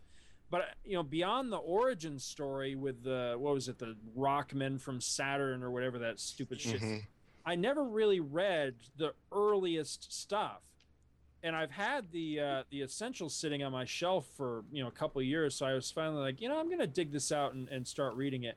I'm loving it, but holy shit, is it wacky. I mean, I understand that once Kirby gets on the book, it takes off in a bold new direction. It's a whole new book after that. The really awesome stuff is the Walt Simonson run, which Yeah. is just like ridiculously epic. That's what I sold to Scott. Was basically what I got. Was I was a big fan of Walt Simonson, and I could care less for Thor, and I saw that he was drawing it, and I just saw how gorgeous the art was. I'm like, shit, this is worth it just for the art. I'll read Thor even if it looks this good. And the stories were awesome. Was Simonson Was Simonson writing those too? Writing and drawing, writing, he drawing, and inking too, I believe. And then near the end, Sal Buscema started drawing, but Simonson was still writing. Right. Yeah, and then I've got the only eras that have ever held my interest were Simonson's and then Warren Ellis's. Other than that, I couldn't care about Thor, but the movie still looks incredible. Did you ever read hang on? Did you ever read the JMS stuff? Because that was really good, but it got cut short because of everyone's favorite EIC, Joe Quesada. Well, I've heard very good things about it. I have not read that era. Well, you see, with Thor, I never. I'm sorry, Jason. Go ahead. No, I was just gonna say you really, if you can, you should either try and track the issues down or get the omnibus. The JMS Thor is fantastic. It's just unfortunately it got cut short because we had to have Siege, which sucked balls. Oh, well, JMS is also famous for leaving every book early. Yeah, that's true. All I was going to say is that I've never really read Thor. My brother was a big Thor fan growing up, kind of before he found the Punisher, and that became the character he gravitated to. But I've always read Thor in the Avengers. And I was just, I forget what volume Essential was. It was the second to last, or second to latest Essential Avengers that came out. And what's funny is that the only like old school Avengers on the team are Thor and Iron Man. And so it's like, you know, Frog and Toad are friends. Thor and Iron Man are the two, you know, senior men, so they're the two pals on the team. And it's just weird seeing Thor and Iron Man chumming up when everybody wants to write them as being adversarial, you know, especially in the wake of, you know, Civil War, or as I call it, Plan B and everything else that was put out over the last couple of years. Yeah, I'm not a big fan of you know, retroactively going back and toying with stuff like that. But in this case, it's one of those things that actually makes sense to me because, you know, Tony Stark being, you know, a man of science and all that, and Thor being, you know, a god and being god of thunder. I mean, being a magical-based character, you know, they should be somewhat diametrically opposed and have trouble finding a middle ground. That was one of the things that I thought that there was a great miniseries a few years back. Will, help me out. Was that 8 issues? The Earth's Mightiest Heroes? Do you remember? Yeah, I think it was. Yeah, let me see. It was a fantastic series, and it was kind of like Scott Collins thing. Yeah, it was 8 issues. Yeah. Yeah, and there was a great moment in there where Iron Man's basically calling Thor out and telling him, you know, I'm tired of your whole God act, and you know, you're so full of shit. And so you're so great. Basically expands his worldview by you know, letting him get a taste of how Thor sees the universe, and it was fucking awesome. It was like, all right, now I see how these two came to finally find a middle ground, you know. There's a part in the JMS run, it's like issue 3 or 4, where it's dealing with the aftermath of Civil War, which I hated Civil War, but that aside, they cloned Thor, and Iron Man comes to Thor and basically says, you have to register now, and Thor just, barely taps him with his hammer, and he just beats the unholy fuck out of Iron Man. Yeah, and I have a serious problem with that, because it's like, for a long time, Iron Man became the scapegoat for I had all a problem these with that leftist too. writers who bitched and moaned and hated themselves, hated everything that was going on in this country, and turned him into a fucking villain that he never was. And Civil War makes no damn sense. If you actually I agree. read Iron Man or I have the Captain exact America. same opinion as you. I hated Civil War. It was nothing but Mark Millar spouting off his psychotic, Marxist "I hate America" beliefs. But it didn't even fit. If it had been the other way around, if it had been okay, let's think back to our Bronze Age or into the 1980s Marvel brains here, and say that a supervillain blows up a school. Neural neutralizer. Okay, and a supervillain blows up a school full of kids. Captain America is going to be the one to come forth and say, we need to take responsibility for our actions. And Iron Man's going to be the one to say, no one's going to tell me what to do, because I know how to run myself. With a drink in his hand. Well, yeah, but no, we have to do it the other way, because the character that theoretically could be a conservative has to be the villain of the piece, because otherwise it doesn't fit the narrative. And it was a steaming pile of horse shit. And the only thing that could have saved that story is if on the last of issue number 6, which was the second to last, not the Annihilation, because Annihilation was the only goddamn thing that was any good coming out of Marvel in that era. And back to drinking my beer. Messages. I agree, but what you have to keep in mind is the reason they pulled that is Iron Man pretty much represents everything Mark Millar doesn't like. He's a capitalist, and he's a outspoken patriotic American. That's two things Mark Millar hates right there. Okay, I here we go. I tried. I can't. I just can't stay quiet anymore. Oh God. Yes, you can. Okay, because it does go into a pet peeve. Okay, I understand Mark Millar has political things, puts a lot of political stuff into the story. Dude, he's an admitted Marxist. Okay, I'm not accusing him of anything he hasn't already claimed. But that's not the point. The point is, as far as the story of Civil War, it was good because it did bring it wasn't. Yes, it wasn't. It was a horrible story. Well, it made no goddamn sense. And you're wrong. Civil War, and a lot of people did start getting into comic because of the general of the story. You may necessarily hate the overall political topic of it. No, I also just hate the story because the fact But you're not letting him finish the sentence, Jason. But I don't want to hear it. Of course you don't want to hear it because you know I'm right. But the Wait, we all know you, Thomas. Question, Thomas. Which of us graduated is that college? The story brought whoa. It was a very unique morality story that brought a lot of people in because they had not seen it in comics before. And you have to give Civil War that at least amount of credit. I totally give Civil War credit for that because that's a high concept. But what's the definition of high concept? You can break it down into one sentence. Bus goes under 55 miles an hour and blows up. Okay, high concept. The high concept of Civil War was fine, but unfortunately, as dozens of Daredevil comics throughout the 1970s reminded us, the devil is in the details, and the problem was that. Oh, Luke's getting too passionate again. He was straddling the line on his last rant, and he made it through. But it's his blood pressure. It just turns off the microphone. Just override it. It has an override switch. There's a failsafe. I wish I had the interesting thing about the Thor trailers is they don't show a whole lot of Thor with a helmet or the TV spots have shown him flying and stuff, but which is pretty cool. I didn't think they would actually show him flying, but the helmet things are kind of interesting. Well, it looks. If we were to come to a compromise, I think that Civil War can be said that it changed the Marvel Universe irrecoverably, and as a negative, it wrote some characters out of character. And I think we can all agree on that. Yeah. I can't because I never read it, but that was sure, I'll go along with it. But You're such a rebel. Here's the thing.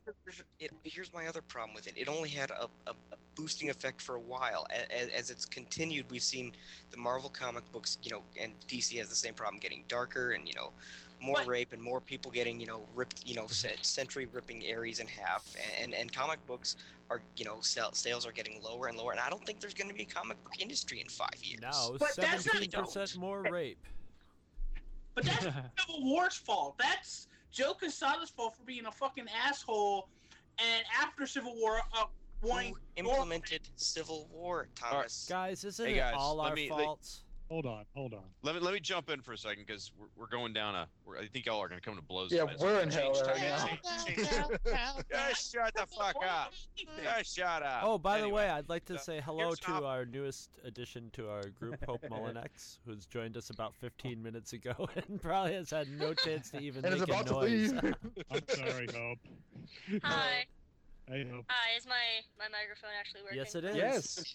Hooray! Actually, my argument is I don't think that console sales are going downhill. What's going to happen is we're going to go digital, like the way with like Kindles and Nooks and stuff. I would argue that you're probably right because what. No, the it's traditional- true. I used to No, work no, for a I'm- comic Yes. store, and I'm we agreeing- were I'm- actually Hope I'm- moving in that direction. Hope I'm agreeing with you. And what I'm saying is that the digital format. I mean, I'm reading less big two comics right now than any time in my adult life, and I'm reading more small print than at any time in my adult life. And what all the digital do is to cut out the cost of doing the physical brick and mortar business. If a small Joe Q publisher has a good property that they can get out even cheaper and get it direct to you, the consumer, that's going to cut out that printing cost and make it that much easier to get good comics. I mean, you know what my favorite comic is nowadays? Uncle Scrooge. Best comic on the stand, as far as I'm concerned. I think it has too much rape in it these days. I know. What is Well, it with all the hey, rape in Uncle Scrooge these days?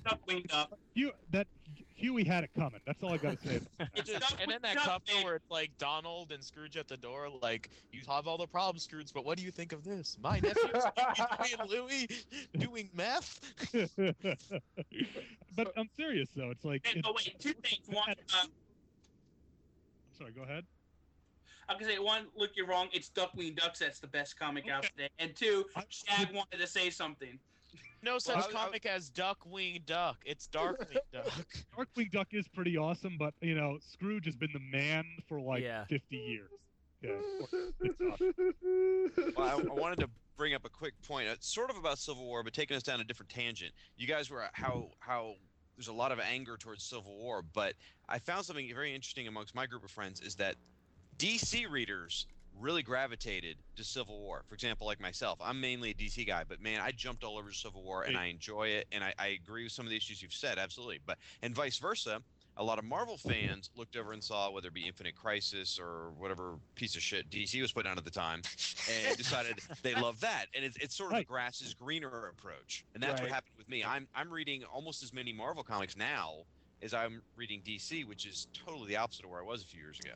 I think that's a fair point because I like both companies, but I'm primarily a Marvel fan. I mean, my top three characters are Spider-Man, Punisher, and Thor. But I've been getting more into Green Lantern and Brightest Day and the other stuff they're doing, and I'm really looking forward to the Aquaman comic coming out. That's a really interesting mix, Jason, because those three characters have nothing in common with each other. Well, the thing is, no, but I also Shag's right because, for that matter, I've been really upset with the way like Joe Quesada and up management of Marvel's been acting, and I was looking at what my pull box is. What I have in my pull box, I get about like 16, 17 comics, and it's changed from when I started. I got nothing but Marvel, and now I get about 6 independents, 9 DC, and 1 Marvel comic. I guess I could. I know I like Spider-Man. Spider-Man's what got me into comic books.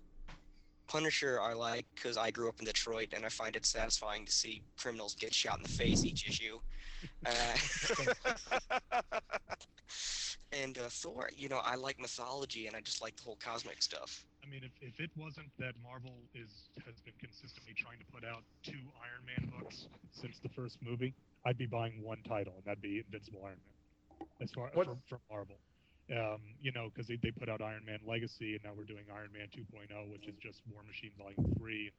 You know, they did War Machine Volume 2 before that. And it's like, so much of my stuff for a while, I mean, growing up, I was always a Marvel guy. I was reading Avengers and X-Men, Spider-Man and all that.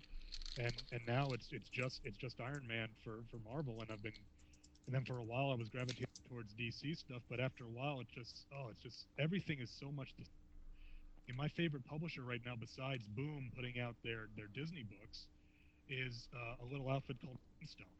And Moonstone was best known because they had the Phantom license before Dynamite.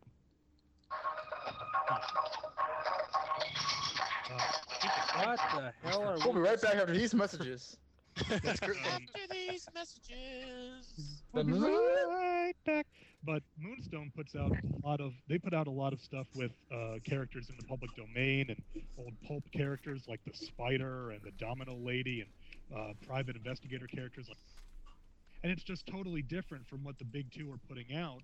That it's just refreshing. You know, it's nothing groundbreaking. It's just pulp.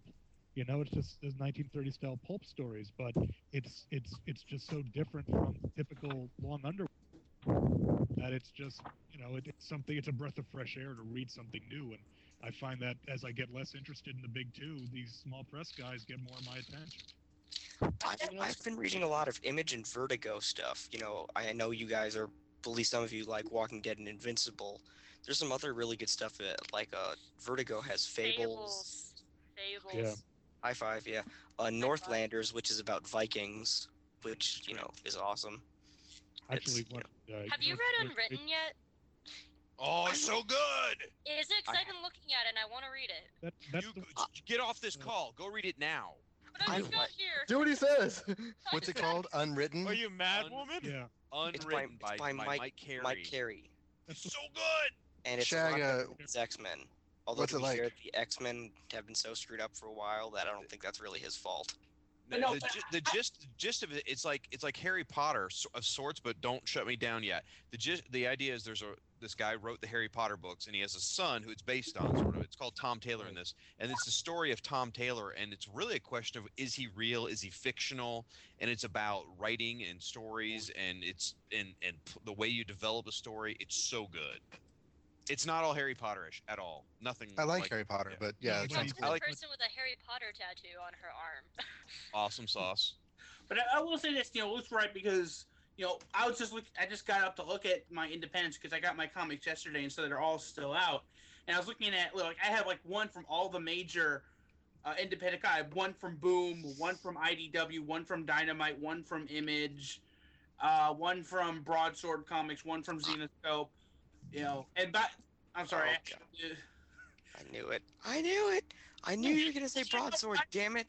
Oh. There is Terror Witch of the Black Rose has an awesome. Oh God, no. No, we're not talking about tarot. We're not talking about it. No, go to hell, Thomas. Jason brought it up.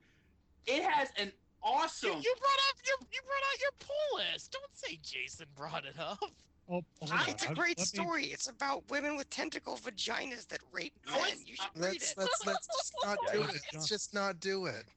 Well, hold on. There is a great Thor themed story going in We Tarot. are going to put a list of topics on the table that we are not allowed to discuss. Number 1, Obama. Number 2, tarot.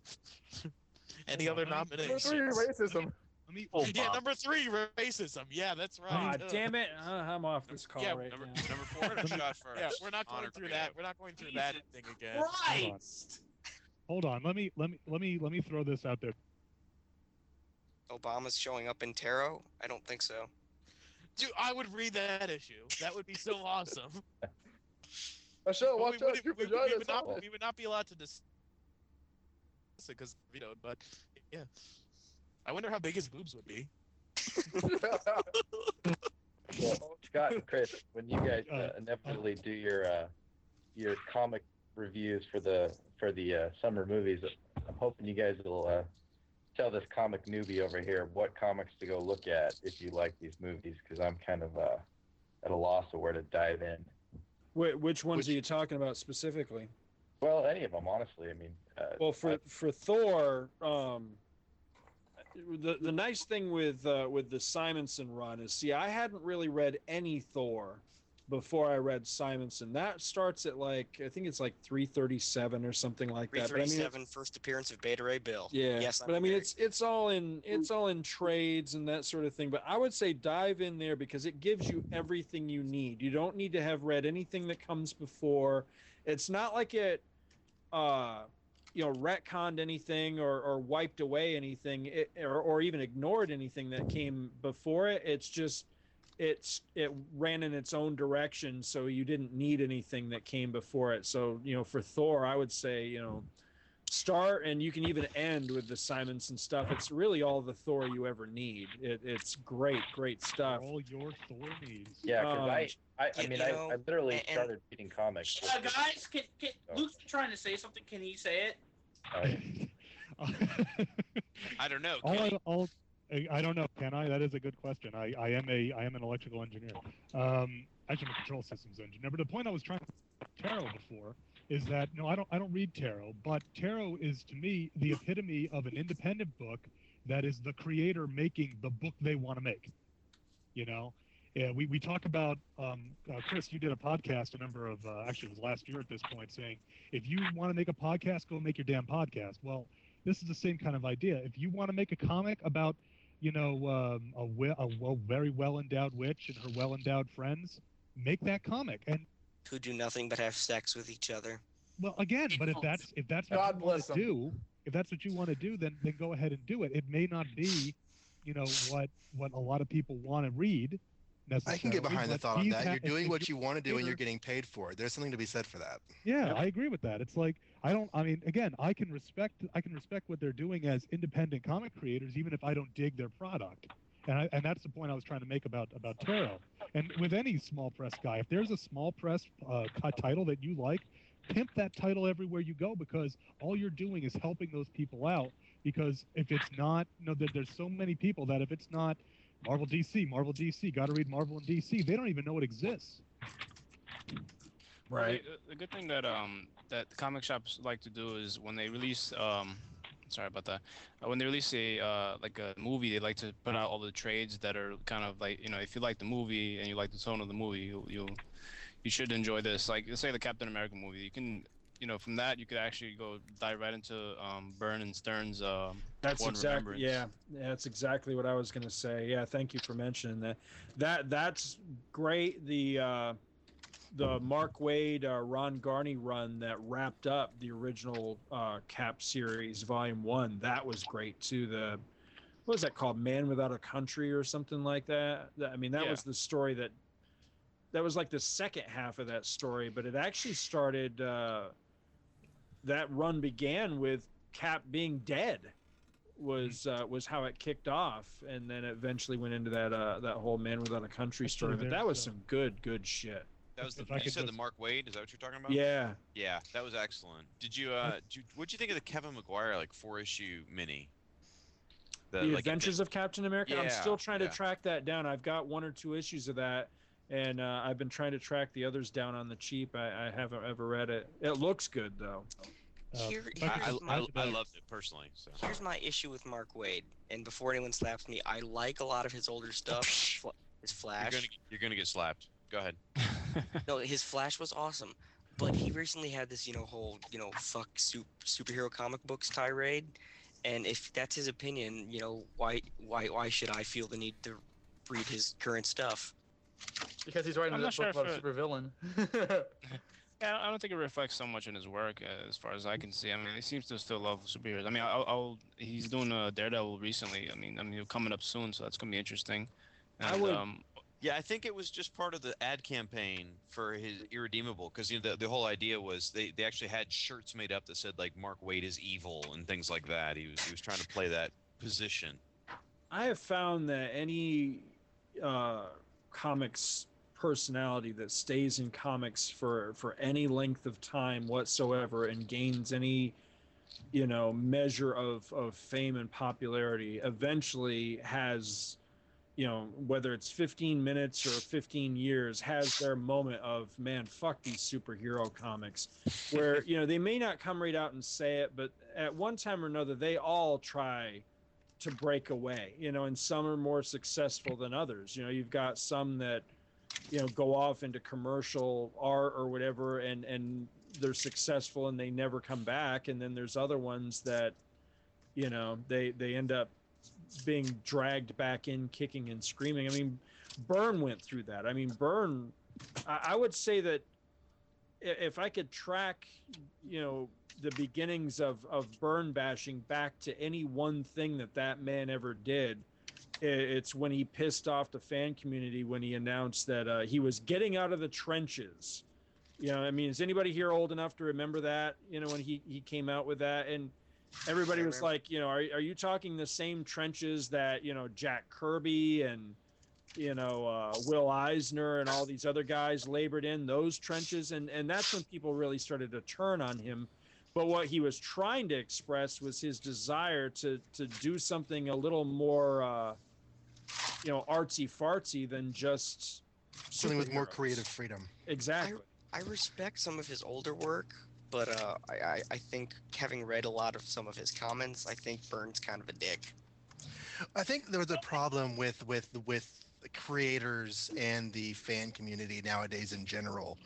Is I think we have a lot of creators whose work we have loved for years that if we ever actually met them, we would be sorely disappointed. But nowadays, those personalities, I've always had a those theory. personalities are out there. I've always had a theory that people, a lot of times, if someone does art that they like, some sort of artistic thing that they like, that you tend to idealize them, and the reality is often not that pretty. But as far as artists go, when they do stuff like that, like what John Byrne did, I always give them slack because they're artists. That's what they're supposed to do. They're supposed to get pissed off and try something different. That's at least it's part of the process of what they're doing. So there and a lot of that process is sometimes being very self-involved. So the artists themselves can be kind of a prick, but I don't care as long as they make good art. I can stay away from. I do very well at not actually meeting them anyway. So. But at the same time, I think part of the problem is also, within the fans themselves. Too many times, we praise people for tearing down people's work and being completely negative about it because they made it look funny. And when you really listen to what they have to say, a lot of times it's just, funny jokes made off one panel, and all of a sudden these comics get, the view of the comic is narrowed towards like this one panel of one issue of a comic instead of looking at the entire comic for what it is. That also has to be talked about. I think one of the problems is that you have people like Quesada who are just so antagonistic towards the fan base. Like there's an interview with Quesada recently, and it was a little fan video, and he said how people are loving Spider-Man right now, especially since the marriage is gone. Then he makes this little twisting motion and goes, "Sorry, just had to get that in there." It's like, really? Yeah, since stopped buying Spider-Man, I'll pick it up on occasion. Like, I'll buy the current stuff with the Fantastic Four stuff. I mean, the FF, whatever. But outside of that, I really won't. I don't bother it anymore, to be honest with you. I'm just kind of tired of, kind of burnt out on that whole area. Yeah, I mean, plus Spider-Man's appearing everywhere else, so. I It's not dropped like you miss Spider-Man anything. after one more day. I couldn't take it. I was about too pissed. I said I'm not coming back to Spider. I said I'm not coming back to Spider-Man until Dan Slott's off it because I was on the fence, and when he did what he did, telling a fan to fuck off and thinking, hey, I can just say whatever the hell I want. I'm like, that's where I'm going, and I'm like, until he's off, I'm not coming back. Yeah, Dan's there's a combination of things that kind of just turned me off on his work. One is online persona, and the usual digs he'll do like in the comics that like kind of just I don't know, just kind of irritates me. So that it kind of turns off to the work, no matter how good. Or he had with the Spider-Man crawl space and Brad Douglas, who, if any of you know, Brad Douglas is a really nice. What's up? I miss. I don't know if I'd call it. Well, I didn't know what else to call it. Fine, little frenzy, whatever. His little arguments with and BD's a really nice guy. Yeah. What about it? I just think it didn't make Dan Slott look good. Oh, I just really love the fact that living in back issue land, none of this stuff really matters. I can just enjoy the old stories. Amen. And read some good 60s and 80s comics, and even I've been on a real Golden Age kick. I've read more Golden Age comics than I know what to do with, and it's been fun. Yeah, it's a good thing about John's podcast is that, he's going all the way back to the beginning where, like, we can all kind of just go back to that era instead of just wallowing in the current stuff that may not even like. But so it hit me a while back that I actually don't understand exactly why I'm so pissed at Marvel and DC right now, because they actually both did me a great favor, which is at just money. Yeah, I mean, just about simultaneously. I mean, there's a few months difference there, but almost simultaneously, they both pissed me off to the degree where I walked away from both universes. I mean, DC had its Infinite Crisis event, which pushed the reset button on Superman, and that was a slow process because, they didn't come right out and say, we've changed Superman at a fundamental level, but it all culminated with Secret Origin, and that's the point where I decided, okay, I'm done with this shit, and walked away. Marvel was kind of the same thing. They had Civil War, which, I won't say that it didn't have its problems, but I enjoyed Civil War, by and large. But the problem was the thing that I enjoyed the most about Civil War was the thing that ultimately, they ended up just erasing and wiping away, which was the whole thing with Spider-Man. To me, I like Spider-Man. I've always enjoyed the character, but I was not ever extremely faithful to him either. And one of the reasons was that I just didn't feel like the character ever really went anywhere. It never grew. Yeah, for the first time since like the Lee and Ditko days, all of a sudden that character was going somewhere. He outed himself, his secret identity. It really felt like things were building to an exciting direction. And I cannot believe that at my age and all the comics I've read, I was naive enough not to have seen what was coming. I mean, of course they were going to hit the reset button because, frankly, they just don't have the guts to carry that story in the direction, that it was going. And that's a shame because it really was exciting for the first time in a hell of a long time. If comic book companies are anything, they're dickless. Yeah, absolutely. But you're right, Scott, because just as much as you hear, thank you, Jeff Johns, now you heard, thank you, John Byrne, 20 years ago. Right. But right.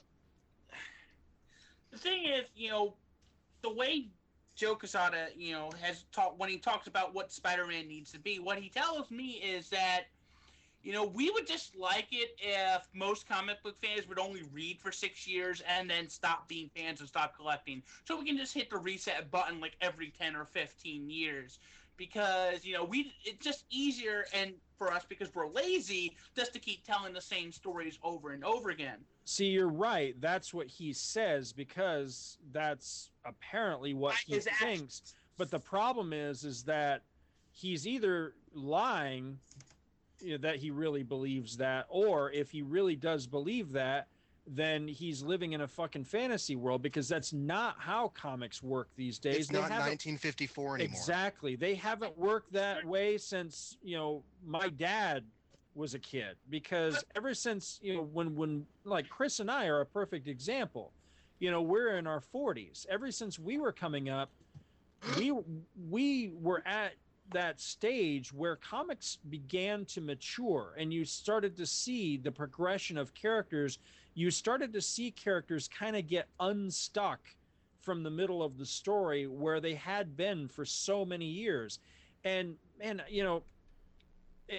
one of my great regrets there was in a life time that where a character arc was limited because they wanted him to just be the same and ageless comic by comic, and Spider-Man was always going to be 20 years old. And when in the 80s they were like, no, we can just continue with this, develop the character, change them, have things happen to them, and have it be more of an ongoing story. But ultimately, They the had problem some changes because in the '80s he got married and then he was gonna have a kid, but then they decided not to pull the trigger on that. Well, even before he got married, he went to graduate school. He dropped out of graduate school. That was a progression, dropping out. Betty Brant became a whore. That's Betty Brant became a whore. She was always a whore. Puberty made her a whore. Yeah, the '80s just shined the spotlight back on her and her whoreness. Yeah, it was like, remember Betty Brant? Let's do her again. I tried my best at MegaCon to get to be able to ask a question of Stan, because I was at a panel that it was like a question and answer thing. Never got called on, but I hope one day to get an answer to this question. I would just love to know that, when he created these characters and he was writing these characters, was it ever his intention for them to get to a point where they would suddenly become static? Because I really don't think so. I mean, I look back and I read, old issues of like what you guys are covering on, ASM Classics, stuff like that, or, Fantastic Four, any of the old Marvel stuff when Stan was writing it. And damn, that stuff was moving, and it was moving ahead. And I can remember a lot of issues of the Avengers where, Iron Man kept saying how old he was getting. I can't do this shit much longer. I'm getting old, and stuff like that. And the Fantastic Four, they got married, they had a kid. Peter Parker graduated high school. All these things were happening. Peter Parker was talking about marriage when he was like younger than me. He was talking about marriage when he was 18 years old. Right. And of course that was a different time period, but everything, the eye was always towards the future. I don't get really the easy to see the impression. progression, but other characters had it.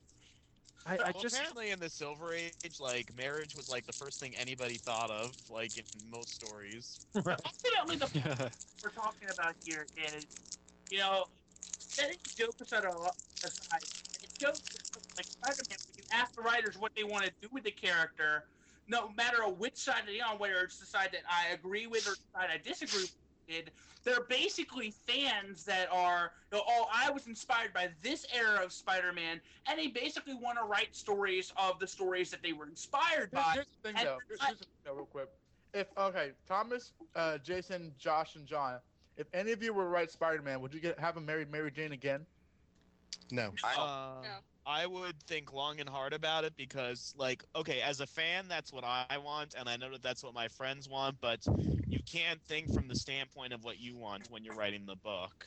You mean what I'm gonna do if I had the book. You mean in the current continuity? I'd find a way to undo One More Day. I mean, I haven't really read any of the other stuff. That's really be my first priority. I already know what I'm gonna do, and that if I had the book, and that is. The thing is, again, I would undo One More Day, bring them together, but I wouldn't have them get married. But it's like I said, bringing towards a more modern relationship, I'd really introduce more Black Cat into it, but them still being sure.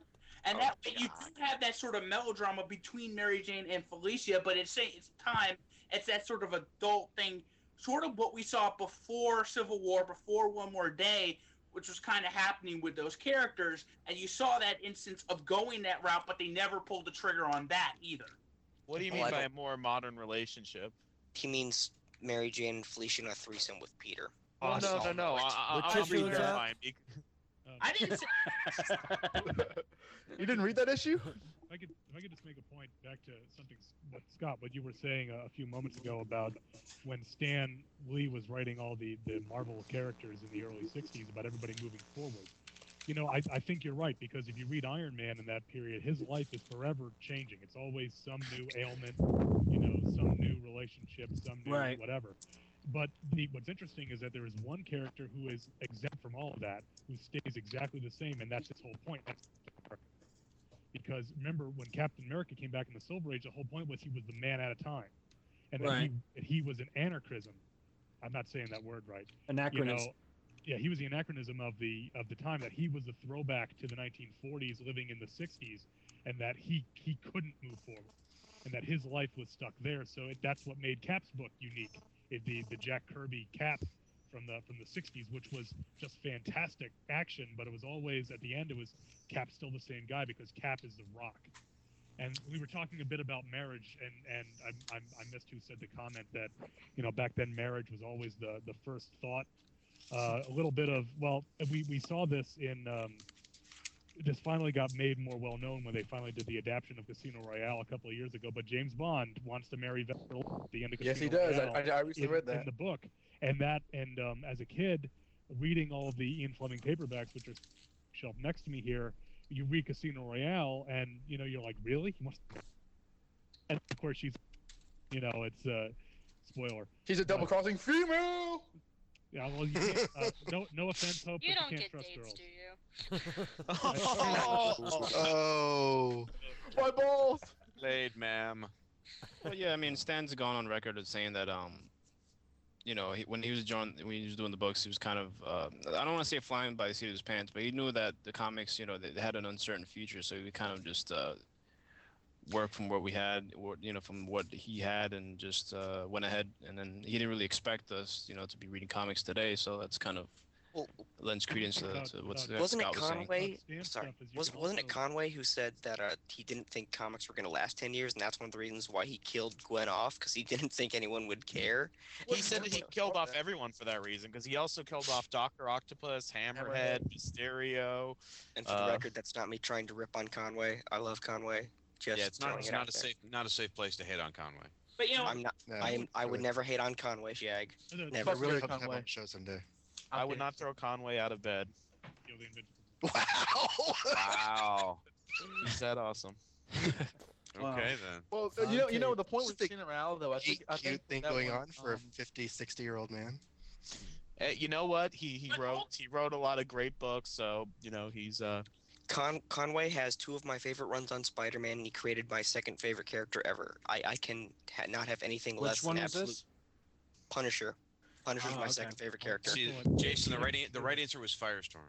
Okay, here's the thing, Shag. I haven't read Firestorm, which is why I'm going to pick up the upcoming Jerry Conway Firestorm trade when it comes out.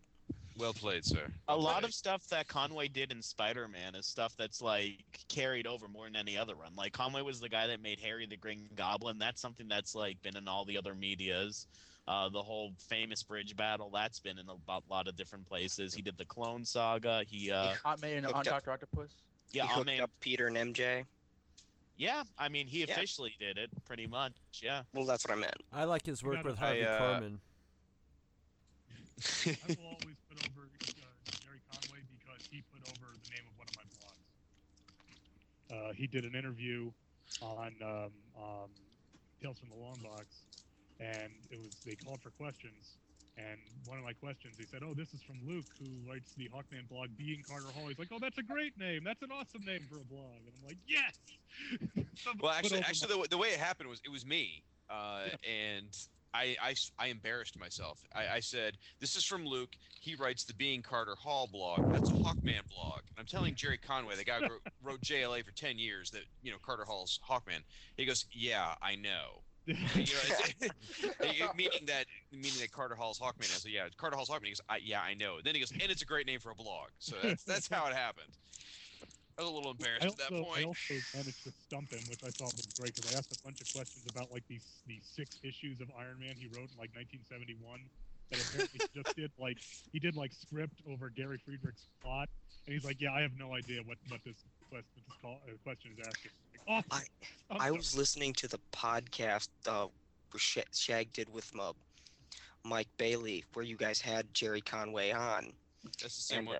That's the same podcast, yes. Well, I was listening to this, and I was my grandmother out in her garden, and I had my headphones on, and the part where he mentions he got no royalties for Punisher Warzone, I just screamed out loud, "What?" Yeah. I was like, "That's bullshit."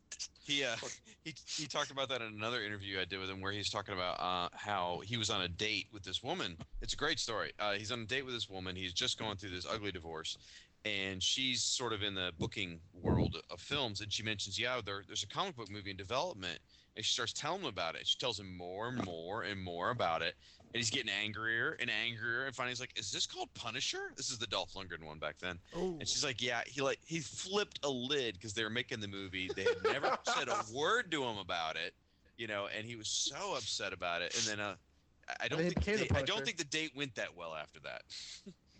Well, that's funny. So she didn't know that he had created Punisher?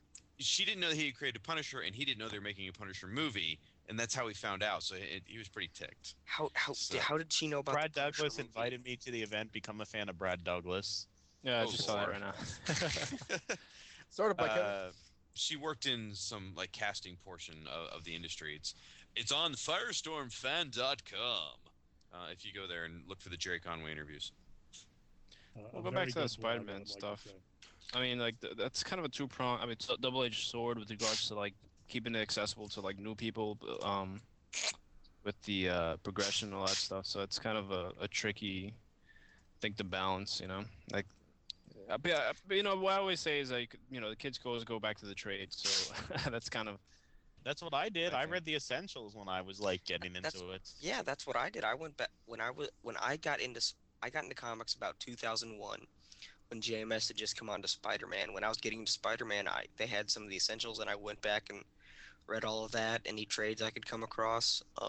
I loaned a friend of mine my copy of Kraven's Last Hunt, and he thought that was awesome. See, I've always rejected that argument that, you know, kids today, you know, they can't identify with this character. You know, this character's been around, you know, 30, 40, 50 years, and it's got too much baggage and blah, blah, blah, and we need to push that. But the whole reason they created, like, Ultimate Spider-Man and stuff like that. And I feel very vindicated, you know, when I go to the comics shop now and I see the, you know, the solicitations for where they're going to be killing that character off, because it's like, okay, you know, we didn't really need that because we've got the classic characters, you know, when Chris and I were getting into comics, dude, they didn't have, you know, comic shops. They didn't have libraries full of trade paperback reprints and shit like that. There was none of that stuff. There was no torrents full of entire runs. Yeah, exactly. I mean, none of us use at all. Ever. I mean, the only way that you could access older stories is either, you know, if you could, you know, manage to track down back issues at like a, you know, yard sale or something, or if they were reprinted, you know, in select issues, or there was a reprint title like Marvel Tales or something. Other than that, you just kind of had to dive in and just figure shit out as you went along, and hope that, you know, it would make sense after a while, and you'd kind of, you know, get used to it, and you'd be able to follow the story. And that's just how comics were. And I think to a large degree, they're still that way.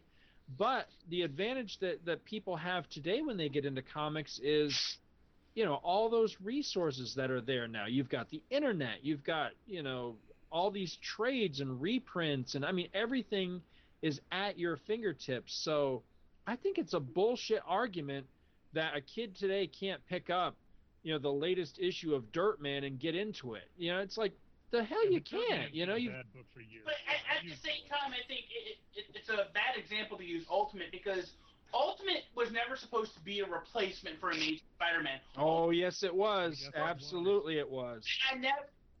I've never heard that. As that, I've certainly. It was intended to speak to the young people, because they felt like there was too much baggage with Spider-Man, with the regular in-continuity Spider-Man, that young people wouldn't identify with him. And so Ultimate Spider-Man was created as a jumping-on point for the kids to get. Well, I think that can have a purpose though, because I got into comic books because of Ultimate Spider-Man.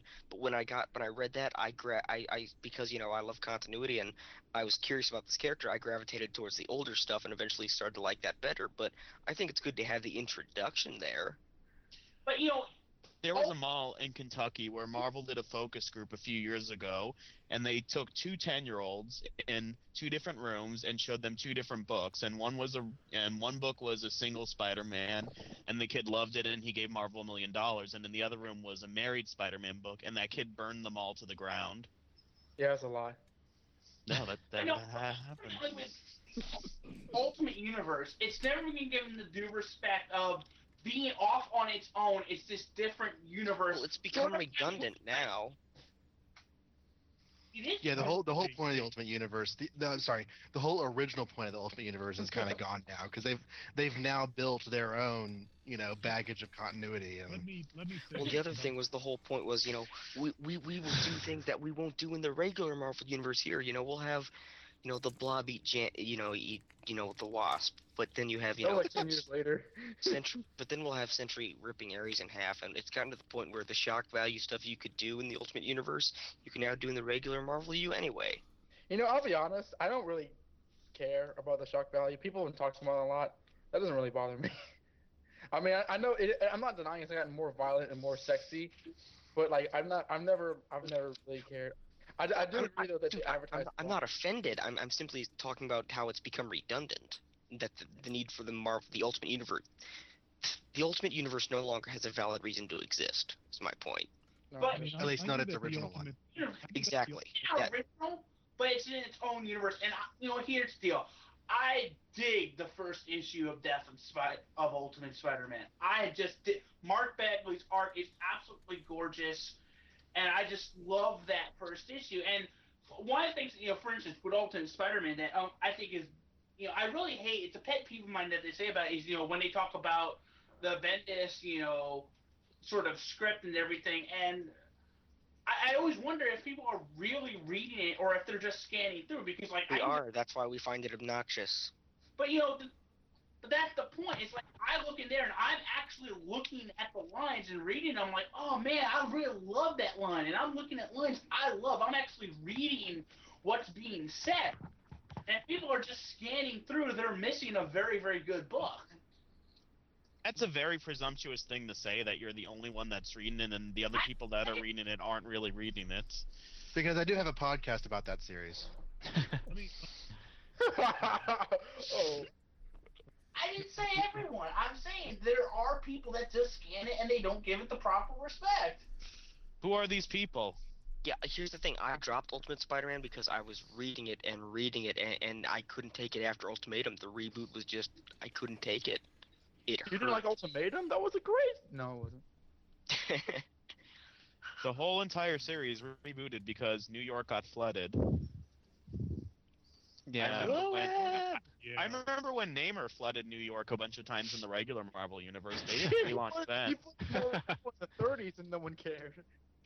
Well, I think they relaunched DC plant. I think DC sent him over to sabotage Marvel from the inside, and that's why his Marvel stuff is awful. I like his Hulk. I mean, who is this you're talking about? Jeff Loeb. Let me just make a quick point about the Ultimate Universe. I knew that the writing was on the wall for the Ultimate Universe when they introduced the Ultimate version of Diablo, because I'm sure we've all heard the anecdote where Stan Lee was asked, is there any character that you ever created that you didn't like? And his answer is always Diablo, because he kind of came up with the name and figured out his powers and backstory from that. So I've always thought, well, crap, if the Ultimate Universe is mining the floor where we're getting Diablo, then we pretty much hit rock bottom, haven't we? So, but honestly, that whole run of Ultimate Fantastic Four after roughly issue 35, the whole series went down to the toilet. Oh, the Ellis stuff? The only Ultimate, in the interest of full disclosure, the only Ultimate stuff I've ever read... I'm sorry, Luke, I can't hear you. I'm sorry, can you hear me now? Yes. Yeah, there you go. In the interest of full Can disclosure... you hear me now? Good. Can you hear me now? In the interest of full disclosure, the only Ultimate stuff I've ever read is Ultimate Iron Man. And my favorite bit from Ultimate Iron Man was from, Warren Ellis just did an Ultimate Armor Wars book last year. And we get to see Ultimate Dread Knight, who is a favorite of mine from the old Iron Man cartoon from the 90s. Yeah, he's great. And Dread Knight has one of the greatest lines of all time, because it's Tony Stark and Justine Hammer are flying all over the world hunting down all the Stark armor, since this is called Armor Wars. And they go to Dread Knight's real name is Bram Velsing. So they go to Velsing's estate in Romania or something, and he takes one look at Justine and he says, "Why is there a girl in my house not on a leash?" And I'm like, "Yikes!"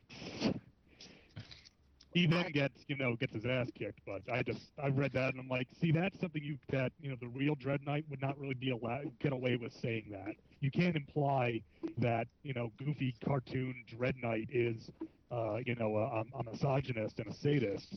But you can get away with that in the Ultimate book because ultimately, no pun intended, it really doesn't matter what happens to Ultimate Dread Knight because he's going to get his armor locked down and we're never going to see him again.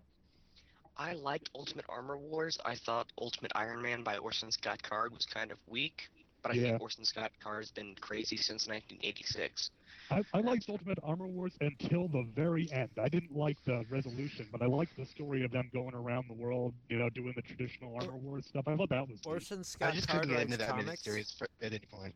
Yeah, he does. Wow. Chris. He's like the male version of what's her name, the Twilight writer. Weird Mormon. J.K. Rowling? Stephanie Wright. No, Stephanie Myers. Stephanie Myers. Kidding. Yeah. He's a weird. I loved Ender's Game. It was a awesome book. I liked Bender's Game on Futurama. That was great really too. cool. Yeah. I like Ender's Game, but I think Card's work kind of went downhill after that. I've heard just basically read Ender's Game and that basically he sort of goes off the crazy. Yeah, so he does. It's kind of like Dune. The first Dune book is amazing. Right. Stop after and that. then it's the diminishing returns after that. Yeah. Yep. I was just talking They to made somebody Ender's about Game, that the other day. Yeah, they made Ender's Game a comic, Chris. So if you're interested, check it out. I'm not sure how well it's translated, but Of the Ender's Game comic? Oh, Very that'd be badly. yeah, Yeah. I'd be really interested in that. I hear they're making it into a movie, which could be really interesting. Orson Scott interesting. Card though had a preoccupation with all the little kids in the book being naked a good amount of times. I would be reading it and I'm like, why do we have to know that they're all naked right now? It doesn't have anything to do with the story, but he keeps mentioning it. He has an an aside. entire science fiction series based on the Book of Mormon. That would be great. I'm not kidding. The Book of Mormon is rife for. It's a science fiction series. Yeah. Oh, yeah. It's Yeah, I was just gonna say, isn't the Book of Mormon a science fiction series already? the book. If you, God was the a Book of man Mormon on has another science planet. fiction. The Book of Mormon. A lot of people don't know, but the Mormons. You know how the Christians have the fundamentalist Christians have the rapture. The Mormon rapture is UFOs, and I wish I could remember the name of the planet but in Mormon, belief, God actually lives on a planet.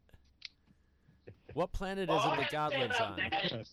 I have to ask. If God lives on a planet, I think that it's Hoth. With a starship. I keep asking that. I guess the closest Marvel has to that is, I guess, the Beyonder, right? Madam Web. Or the Watcher, but the Watcher can't do anything. He's kind of the Watch. What's funny is my friend Adam made a point to me once. It's like Watcher the Watcher. He's I can only watch. Except he always is warning Earth. He's always interfering. No, and he it's says like I can the same imagine. effing thing each time. I can only imagine that the other Watchers want to have an intervention to get him to stop, but since they're good at their job, they can't actually stop him. All they can say is, look, we're seeing what you're doing, but we can't do anything about it because, unlike you, we choose not to interfere. The problem with the Watcher is that the only reason to bring him into a story is just breaking his rules. Having him sitting there watching planets isn't interesting. He's called the Watcher, and yeah, he. Wait. What is the intention of the Watcher? To watch things? Yeah, I was distracted by the Skype chat. What are we talking about? Some creeper? What are we talking about? Is this guy hanging outside of titty bars or something like that? Wait till you see what he looks like. The guy outside of your window. The Watcher. This looks like a guy I knew in college, and that scares me. Oh, in all seriousness, the Watcher is a part of a race in the Marvel Universe. They're these guys wearing togas with really big foreheads, and they watch all of creation. Anytime something momentous is going to go down, like the first time Galactus attacked Earth, the Watcher showed up because it was a momentous occasion that he had to see. So yeah, they're pretty much skeevy guys with togas. I see 6 weirdos in togas stabbing a guy in full view of 100 people. I shoot the bastards. That's what I do. He lives on the moon. Time Lords. Like creepy Time Lords. No, see, Time Lords tend to be hip. These guys just tend to suck. They wear fezzes because fezzes are cool. Yes. I'm wearing a fez now. Actually, I thought about you the other day because I've actually started watching an anime series for the first time since I was in college.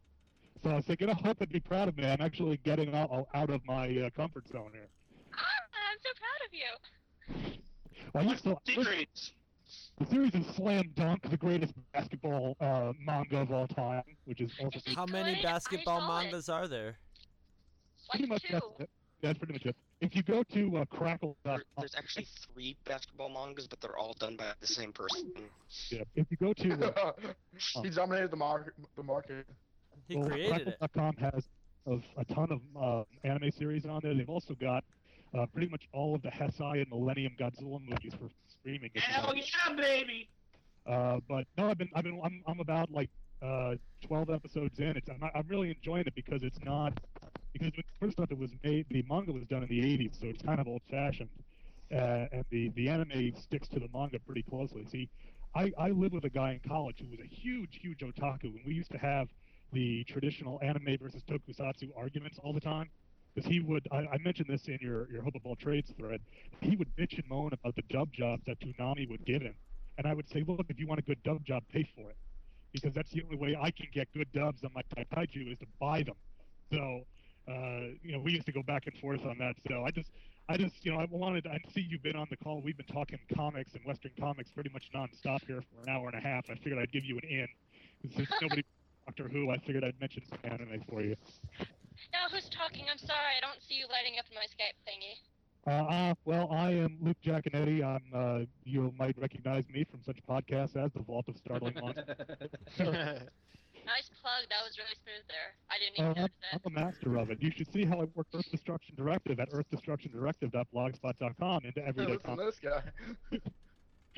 Look, man, my podcast I think had like 20 downloads. Okay, I need to work hype however I can. But I'll say this, Slam Dunk's okay, but at the end of last month, because I was doing one of my videos I do, Thomas's Top 5, I was doing the top 5 baseball nicknames. And I watched Princess Nine and Big Wind Up, which check them out because they're very, very good. Cool, I'll have to check that out. It was very funny. I've actually managed to find a couple of volumes of Slam Dunk, the manga, in some local stores here, but I'm so overwrought with comics to read right now, and I just got a complete run of the 90s Eclipso series because Eclipso kicks ass off of eBay. So I'm unfortunately rather to use an inappropriate analogy, backed up with comics. I don't understand what's so inappropriate. Oh, it's roughage. It's all just straight roughage. You need to start eating your comics. Yes. I tell you what, they probably taste better than some of them read. Hear that, kids? Eat more comics. God damn it. It's fiber in your diet. Fiber. Yeah, exactly. Well, the thing I think all collectors need is maybe like a pocket dimension where you can just store all your comics. That's like the best kind of storage. It's called your hard drive. Yeah. It's called an iPod. In all seriousness, if I could share a story real quick, and those of you who read my general comic book blog, El Jacone's Bunker at eljaconesbunker.blogspot.com, I'm telling you, I'm a machine. At least that's what my wife says. Another. She does.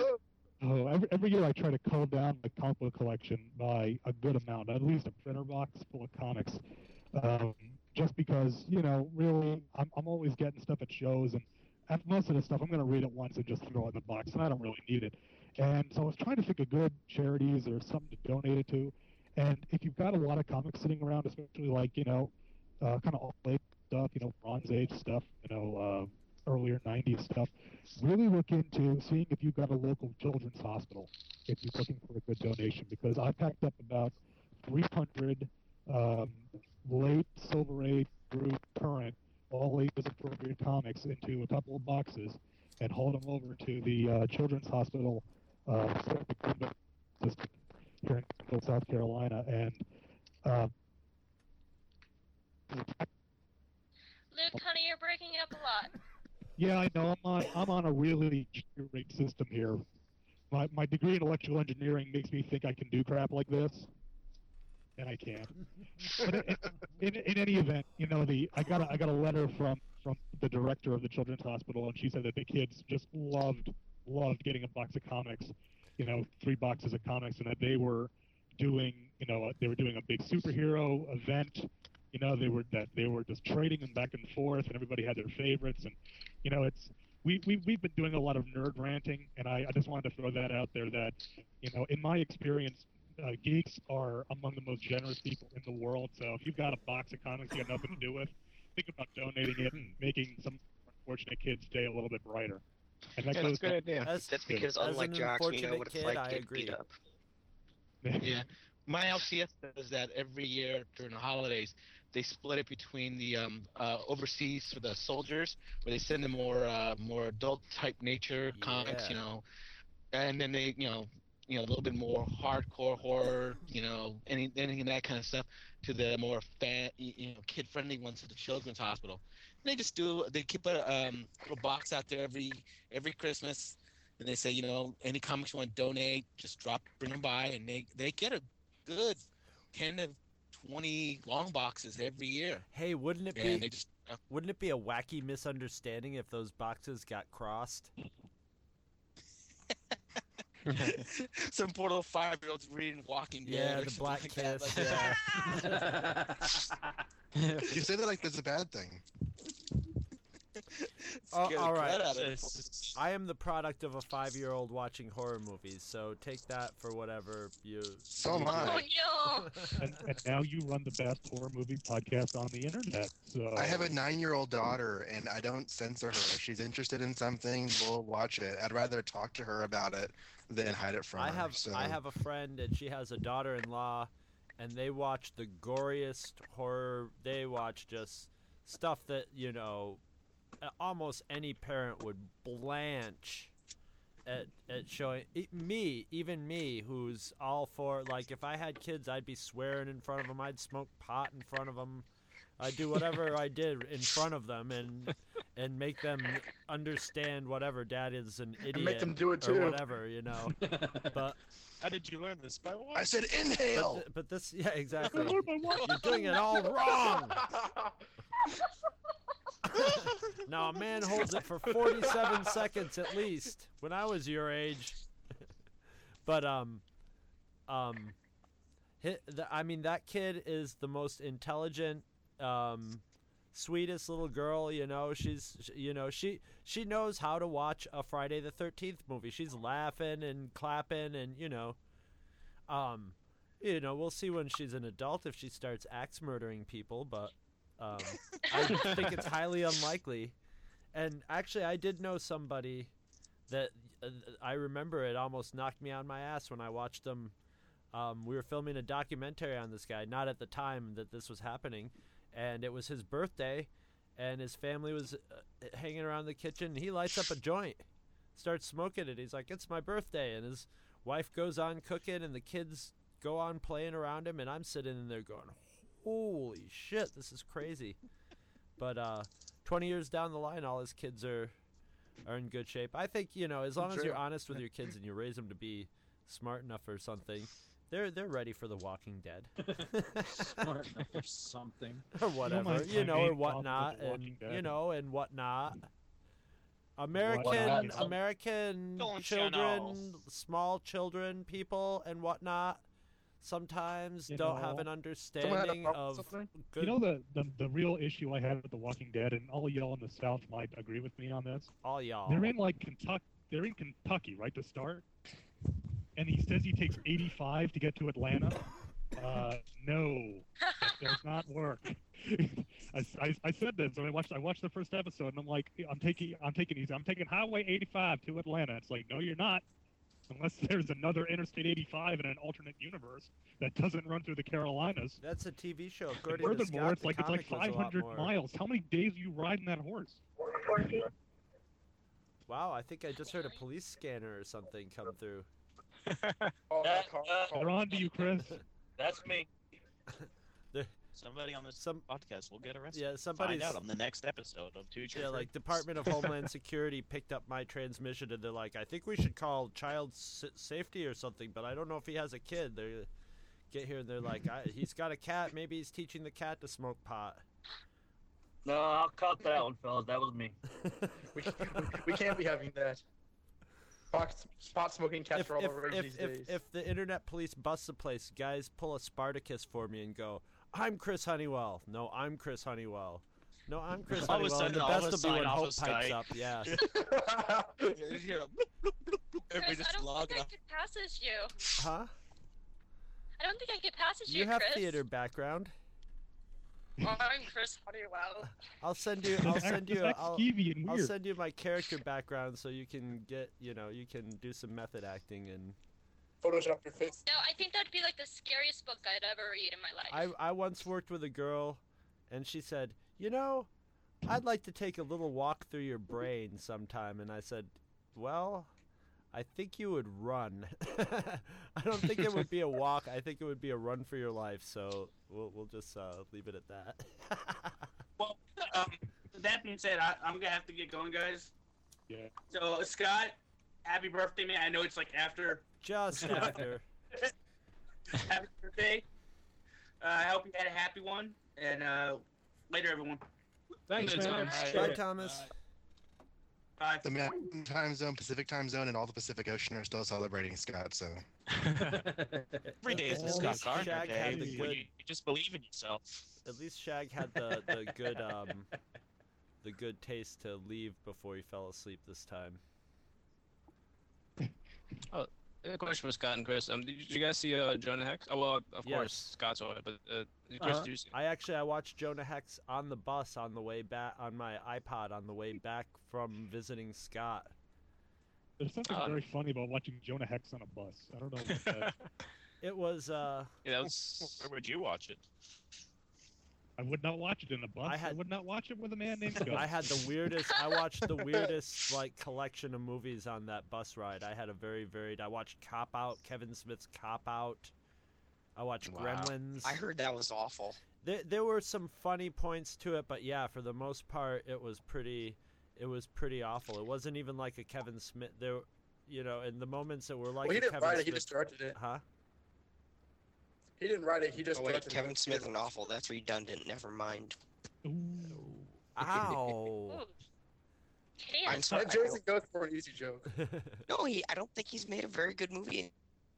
And Batman pissing himself. Yeah, because that's original. I'm hearing. I'm really.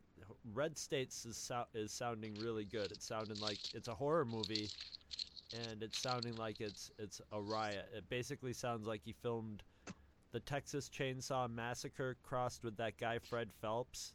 The guy who pickets the gay Westboro Baptist funerals and Church. stuff. It's a super fundamentalist Christian guy who basically, I think what the story is he captures sinners and does he and his family do away with them. But I guess it's very, this one's it's very horror movie style. So I'm interested in that. I think you have to wait like 8 months to see it because he's taking it on the road, so it's like a $75 ticket because the cast and Kevin Smith come out after the movie and talk for an hour and a half or something like that. It's like a road show for the first 6 months or 8 months or something like that. They don't talk about the movie. They want something else. I saw Kevin Smith at San Diego. He was I think he was stoned at the panel. You think? He was talking about Batman Whiting Geyer, and he kept on getting the name of the girlfriend in the book wrong, even though it was the book that he wrote. Yeah. Well, it was funny. I can't remember who I was talking about, but I think it was Joe Anthrax, and I'm a latecomer to his podcast, and I would listen to most of his podcasts, like 4 or 5 or 6 episodes, and then I would sort of be done with them. But I liked the Hollywood Babylon one. But there was definitely a point where Kevin Smith started smoking pot, and he would start smoking pot right before you could tell he was smoking it right up before he went on the air. And the guy on Hollywood Babylon, that's how you know, because he'll call him on it. He'll be like, "You were back there smoking," and Kevin Smith will just be like, and it totally, he doesn't talk. He doesn't talk as much, and when he does, it's sort of like, "Dude, what if blah blah blah?" Because he's just like, what a 45-year-old man, or I think he's younger than me actually. I think he's like 40 years old, and he's just a newcomer to smoking pot, so he's just like really wasted, and it's definitely shown in his shows. You know, it's definitely sort of made them a little less entertaining. That's why I only listen to the Hollywood one, because the guy Ralph Garman just messes with him, so it's always really entertaining. But yeah, I don't know. I like Kevin Smith movies for the most part. I haven't seen Jersey Girl yet, so I heard that was kind of disappointing. But You know, I didn't mind Jersey Girl. he's like Take the it- best take it on its own college merits, it's filmmaker not bad. ever, is what I look at him as. His films remind me of college, films that people were making in my college, except that they're well written and sometimes well acted, depending on what kind of cast he's got, you know. But even the I won't defend that statement. That's a fair statement. you know, I mean, but some of the you know, the guy who plays Randall is a little bit of a stiff actor, but every once in a while he's great, and I love watching him work. And you know, he's a pro now, but you know, I mean, the amateur hour aspect of his movies never really bothered me. I'm really glad his Superman movie never got made, because I remember reading the script to that going, oh jeez, this isn't going to be popular with anybody. Huh? Is Kevin Smith's original script for Superman available? I found it Yeah, it's on online the somewhere internet. at one point. I'm sure it's all over the place. Yeah, I've seen it on sale at shows and stuff too. You know, printed out and stuff. But don't pay whatever they're at. You know, it's gonna be like $20 or something like that. And you know, what did it have? It had Brainiac in it, but it was just it was a bad combination. It was definitely not a Reese's peanut butter cup. The two things did not go together. I thought the greatest comic Reese's. stuff that Kevin Smith did was all his Clerks and Jay and Silent Bob related comics. Personally, I never was too hot on his superhero. See, I really like the Green Arrows. I haven't read Yeah, those. I thought Green Arrow was decent. The last one Like, I Green read Arrows was that were the Daredevil. ones that like got me back into comics. Like, cause I spent this like long break of not being in comics because of college, and my friend was like, "Well, you haven't read a comic in forever," and he handed me like the first like 3 issues of Green Arrow, and I really enjoyed them. And it was kind of like my jumping point. I'd like to read it. I mean, the last thing I read that I think he did that I read was, didn't he do like one issue of a Daredevil or Daredevil the Target? Yeah. Daredevil, Bullseye, Human Target. Yeah, and it had a really dark beginning where Bullseye just, you know, kills a woman, you know, at random to prove what a cold-blooded and accurate assassin he is. And I was like, okay. So it's supposed to be a sequel to like their fight in Guardian Devil, because in Guardian Devil, Daredevil kills Karen Page. Spoilers, and gets away with it. So it's supposed to like bridge off that. Karen Page, she deserved to die. Have you guys ever read the Jay and Silent Bob comics that he did? Yeah, I have they're actually. Awesome. They're awesome. I love them. Oh, the one where they're in a porno movie with Doogie Howser. It's awesome. Oh, I love Neil Patrick Harris. Yeah, they Not a stumble porno, onto but- a porno set that's a porno movie being directed by Neil Patrick Harris, and Jay gets Yeah. Jay gets tricked into being a fluffer. Yeah. Jay gets tricked into jerking some guy off while Silent Bob like gets it on with some hot porn star girl in a bathroom I stall. don't think I read that. I read their like the comic book one they did, like their superhero. The Blunt Identity Man and for- Chronic. Yeah, I read that. That was pretty good, but it was weird because the Jay and Silent Bob comics sort of they tied up some of the loose. They showed it that it sort of led you into some of the things that were going to be in Jay and Silent Bob. What was it? Jay and Silent Bob versus or Sorry, yeah. And you know it explained the story of the orangutan, which I'd always loved that at the end of what was that? Chasing Amy? It wasn't Chasing Amy. What was the? Oh, it Chasing was Dogma. Dogma at the end Mallrats. with the Mallrats. Mallrats. Yeah. And you know, you finally got that story, and then they threw it into the Jay and Silent Bob movie too. But they were great. They're hilarious. They're rude. They're they go places that the movies couldn't go. But Did the Kevin Smith do Zack and Mary make a porno? Because I just saw that. Yes, he did. Okay, just making sure. I think that was the I love best Elizabeth acting Banks. Jason Mewes has done yet. I like that movie too, although there were some elements of it that like didn't really ring. Kevin Smith has this weird thing in his movies where, like, you know, if two people just if they just do it, then all of a sudden, you know, all these sort of insane things happen, and it just it never really seems to work out right. But I think that's more a reflection of Kevin Smith's life than anything else. You know, I think he had a. Well, guys, it's been a blast. I'm gonna head off because I'm about to fall asleep here. Yeah, you don't But want to thanks for fall letting me asleep come on on. the show because we tape it, loop it, and rub it in. Yes. Well, thank you for letting me come on. It was an absolute Hey, blast. thanks for joining us. Jason, it's good to talk to you. Hey, Hi, Jason. Take it easy, man. Good night, guys. Actually, I gotta run too, I guys. may go too. I hate to be a party No, pooper, that's but all right. can I think hold myself up before I go? The conversation hit rock bottom when we were talking about Kevin fucking Smith. I can't. Well, that's when you gotta that's why you gotta butt in and just change the subject altogether because that's, you know, otherwise, yeah. Yeah, I was, Just go I fuck was that just guy, curious- fuck that fat ass. All I heard was Kevin Smith's rock bottom. You know, Yeah, Scott, vote if you up ever, That's an Scott, if you ever exercise listen to video you the- can buy. Yikes. Buttons Scott, of steel. I just have tried to imagine Kevin Smith doing Taibo and just falling over. Yeah. I can imagine him getting kicked off an airplane. Exactly. What was that, Luke? all I was going to say, Scott, is that if you ever listen to The Vault, we go on some pretty inane tangents.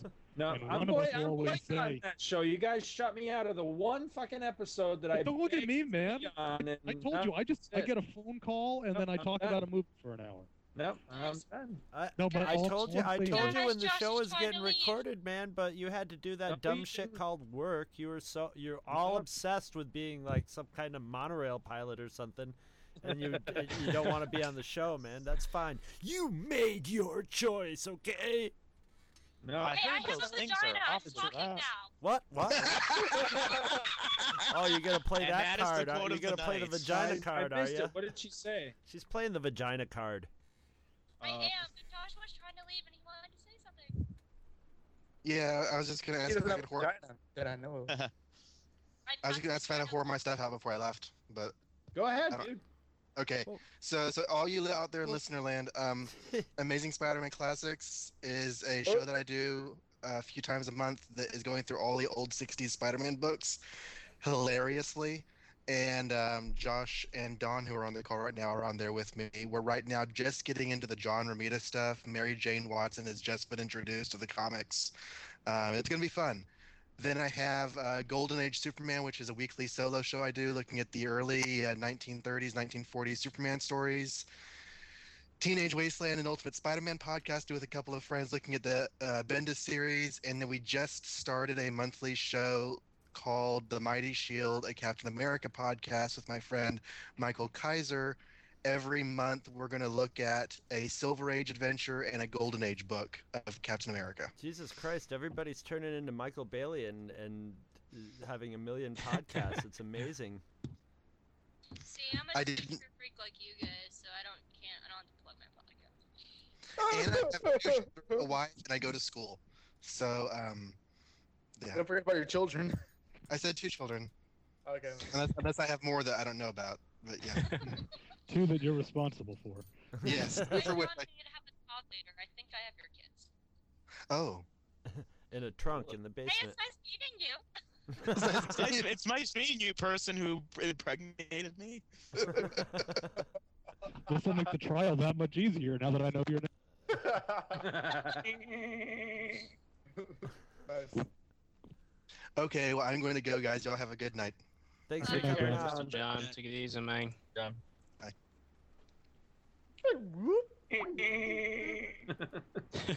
Well, it's perfect. We're hitting about the 2.5 hour mark, you know. Yep. Yeah. Oh, I want hope to tell my Thor story. Tell your though. Thor story. You better tell it fast, though. I will.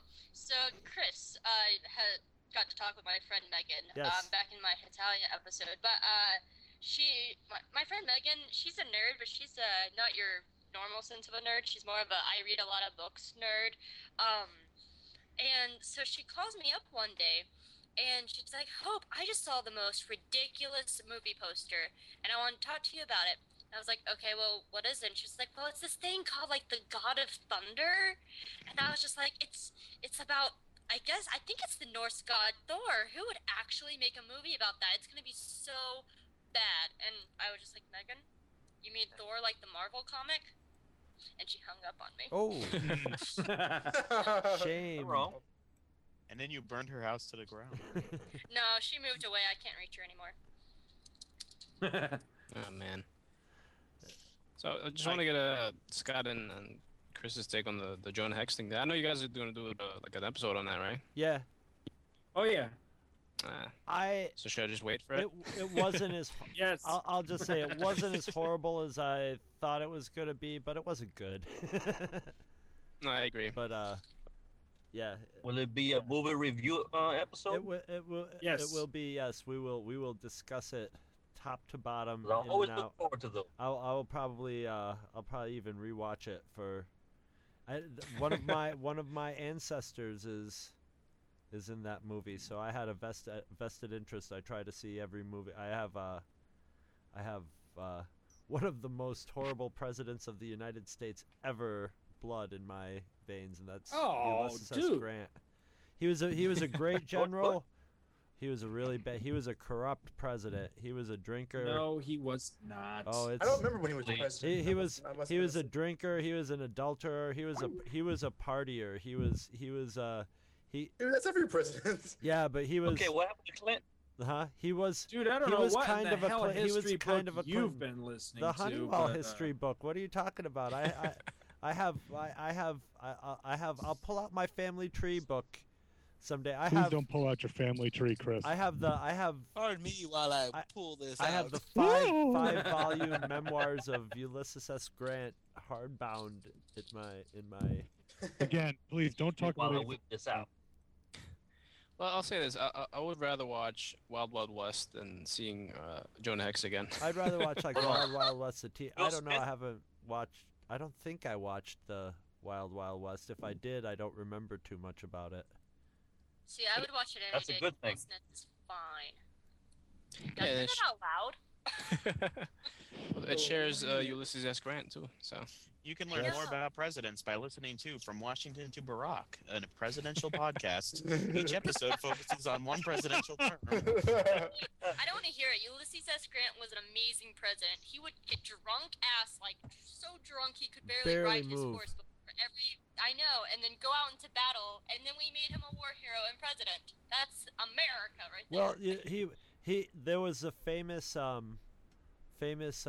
Lincoln quote where one of his advisors was just like, this Grant guy is out of control, he's fucking drinking, he's a mess, and Lincoln's like, find out what his favorite kind of whiskey is and send him a whole case of it, because he's doing a pretty good job of winning the war at this point. And years later, dun, dun, dun. Yeah. And Dun, dun, dun. I mean, if instead of saying he's one of the worst presidents ever, I'll say this: he was a pretty scandalous president. There was a lot of scandal in his. He was hamstrung by corruption in his administration, but it was not necessarily the president himself. Right. But he was probably he was probably having too much fun. The corruption was probably happening because he was. I don't want to say asleep on the job, but more like passed out on the job. Trust me, man. I got his blood running through me, man, and it's half wine. I don't know what anybody says. Teddy Roosevelt was the best president ever. I don't know. I'd have to vote for Lex Luthor. Norman Osborn. Why vote for the lesser of two evils? Okay. That's what I got to say about Lex Luthor for president. Why vote for the lesser of two evils when you can vote for a kick-ass evil with a big-time evil? Lex Yeah, when your platform is destroy Superman, that's What Lex Luthor bangs Supergirl. How many other presidents can say that? I'm bald-headed, but I got glasses, and I don't want to wear contacts. But if we could get somebody that we could, shave down and have them look sufficiently Lex Luthor-like, it's 2012's coming up. Let's run a Lex Luthor for president on the Kill Superman platform and see. I bet you could at least get some publicity on it. You could at least get some great photo ops at cons. You want to run a platform based on the murder of Superman? Yes, Lex Luthor, our Lex Luthor that we run, whoever we choose to be Lex Luthor, will get up to the podium and goes, "This Superman is a menace. He's an alien, and he must be destroyed." He'll run against Jonah Jameson. Yeah, there you go. Mr. Luthor, how do you plan on solving the gas crisis? J. Jonah Jameson Superman. could be his vice presidential candidate. That would be awesome. And he'd get up and he'd be like, well, while President Luthor's hard at work, I will be taking down the Spider-Man menace. New York City is, it would be awesome. Chris, we should do that. We should get one of those tournament brackets, and we each come with our own candidate and reasons of why they would make a better candidate, and have them go against each other. How many nerds are out there at conventions? Somebody could go around with a petition and probably get enough names on a petition to get them on the ballot. J. Jonah Jameson, a spider slayer in every garage. And these, I'm telling you, these days, man, the Luthor Jameson ticket might get a fucking. I'd vote for him. That might it might have some legs. And let me tell you, you know where they stand. So you know where that's where that could be. We're coming up. We're like a campaign team right now, and shit, man. Yeah, we could win, man. It would, yeah. It could. Not Luthor. Well, because of the events of they saved Luthor's brain during the Superman run in the 90s, Luthor was a clone, so I don't know if I feel comfortable having someone in a clone body for president. Well, that's, yeah, I mean, you could have all, you could have all kinds of confrontations with, superheroes in the crowd who are like, say, boo! It would be, he could come out with bodyguards holding big chunks of green kryptonite. And looking around like furtively up at the sky, He's gonna make his inauguration speech wearing the green power armor. You wouldn't have to pay a cent for publicity or ads because there's so many people who would make their own fan film ads. You could just let it go viral and let people make their own YouTube. When I was a senior at Clemson, we had our school election, for the school president and all that, and we made up stickers and posters that said Megatron Starscream 02. Yeah, but and we used the same tagline: "Why vote for a lesser evil?" Peace or tyranny. Megatron tells it like it is. You have to be born in America, man. It's like Schwarzenegger. It just ain't gonna happen, Yeah, but when our robot overlords enslave us, it won't matter. No, that's true. That would be perfect. We're getting there. They just had the first robot runway model the other day. No. Crafty Japanese. Yes, they did.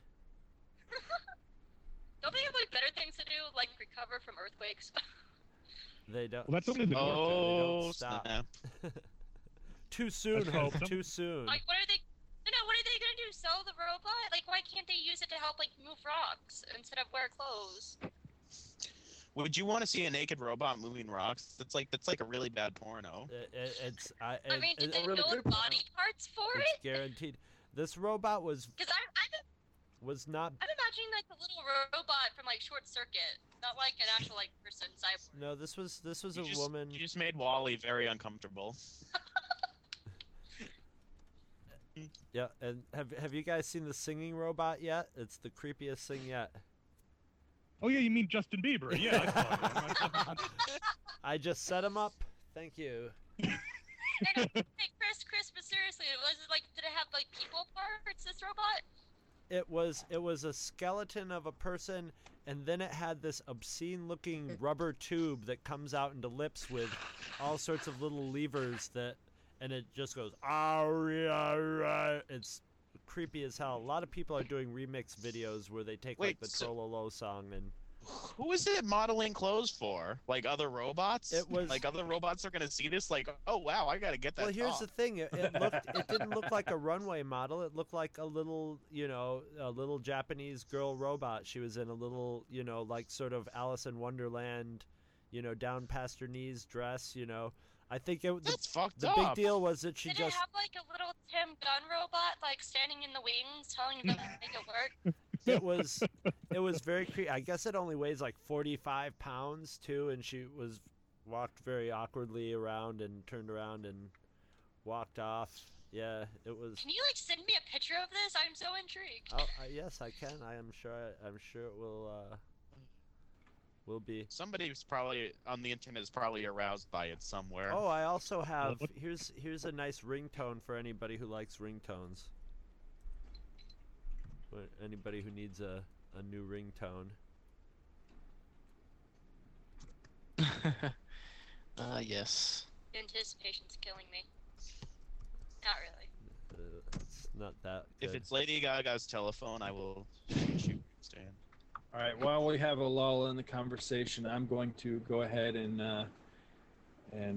bow out. Yeah. Well, I'm gonna like the show. I'm going to have ended the show back when everybody was just sort of bowing out, and at this point, I'm just happy to be. We're not gonna have our like president talks. That was cool. I could put it in. I'm gonna see what I can. You can put that as a stinger. Do some fake promos, like for Luther and Jameson. That's a good idea. Superman is considered by many to be an American hero, but what do we really know about the Man of Steel? We do know that he was not born in America. As a matter of fact, he was not even born on Earth. We know that he actively pursues a friendship with known vigilante, the Batman. We know that he has built an impenetrable fortress with no regard for zoning laws. What is Superman hiding? Why did he throw all the Earth's nuclear arsenal into the sun and then leave, leaving us open to attack from space? Why doesn't he keep his super-powered dog on a leash? Lex Luthor believes that Superman is a threat and is running on a single platform. Destroy Superman! My name is Lex Luthor, and I endorse this ad. Paid for by super criminals to elect Lex Luthor.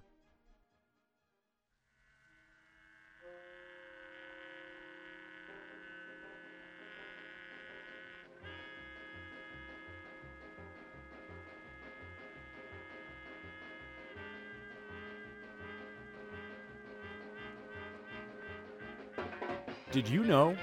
You can sponsor an episode of this or any other of your favorite Two True Freaks affiliated shows. That's right. Simply click the PayPal link on our website, donate any amount at all, tell us which show you're choosing and what message, if any, you'd like us to read on your behalf, and you will be an official sponsor of that show's very next episode, with your message read in the show's opener.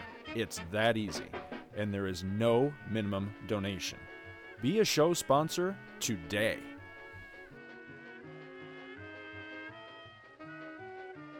Visit our website at twotruefreaks.libsyn.com. Two True Freaks is always spelled TWOTRUEFREAKS. Libsyn is spelled LIBSYN. You can email Two True Freaks directly at twotruefreaks@gmail.com. Join our forum at forumforgeeks.com, where you can discuss all of the shows on our feed with us and your fellow listeners. You can find Two True Freaks on Facebook. Just search for Two True Freaks. And hey, you can friend me, Scott Gardner, on Facebook too. My name is spelled SCOTTGARDNER. You can friend me on Facebook too, if you can find me. Now available, Two True Freaks t-shirts. See our website for details. Two True Freaks is a very proud member of the Comics Podcast Network. You can check that out at www.comicspodcast.com, where you can hear our new episodes when we put them up. We are also members of the League of Comic Book Podcasts. For more information, visit comicbooknoise.com/league. If you ever leave your house and you actually have friends, why don't you tell them about Two True Freaks? Thanks for listening. And join us every Monday for new episodes of Two True Freaks.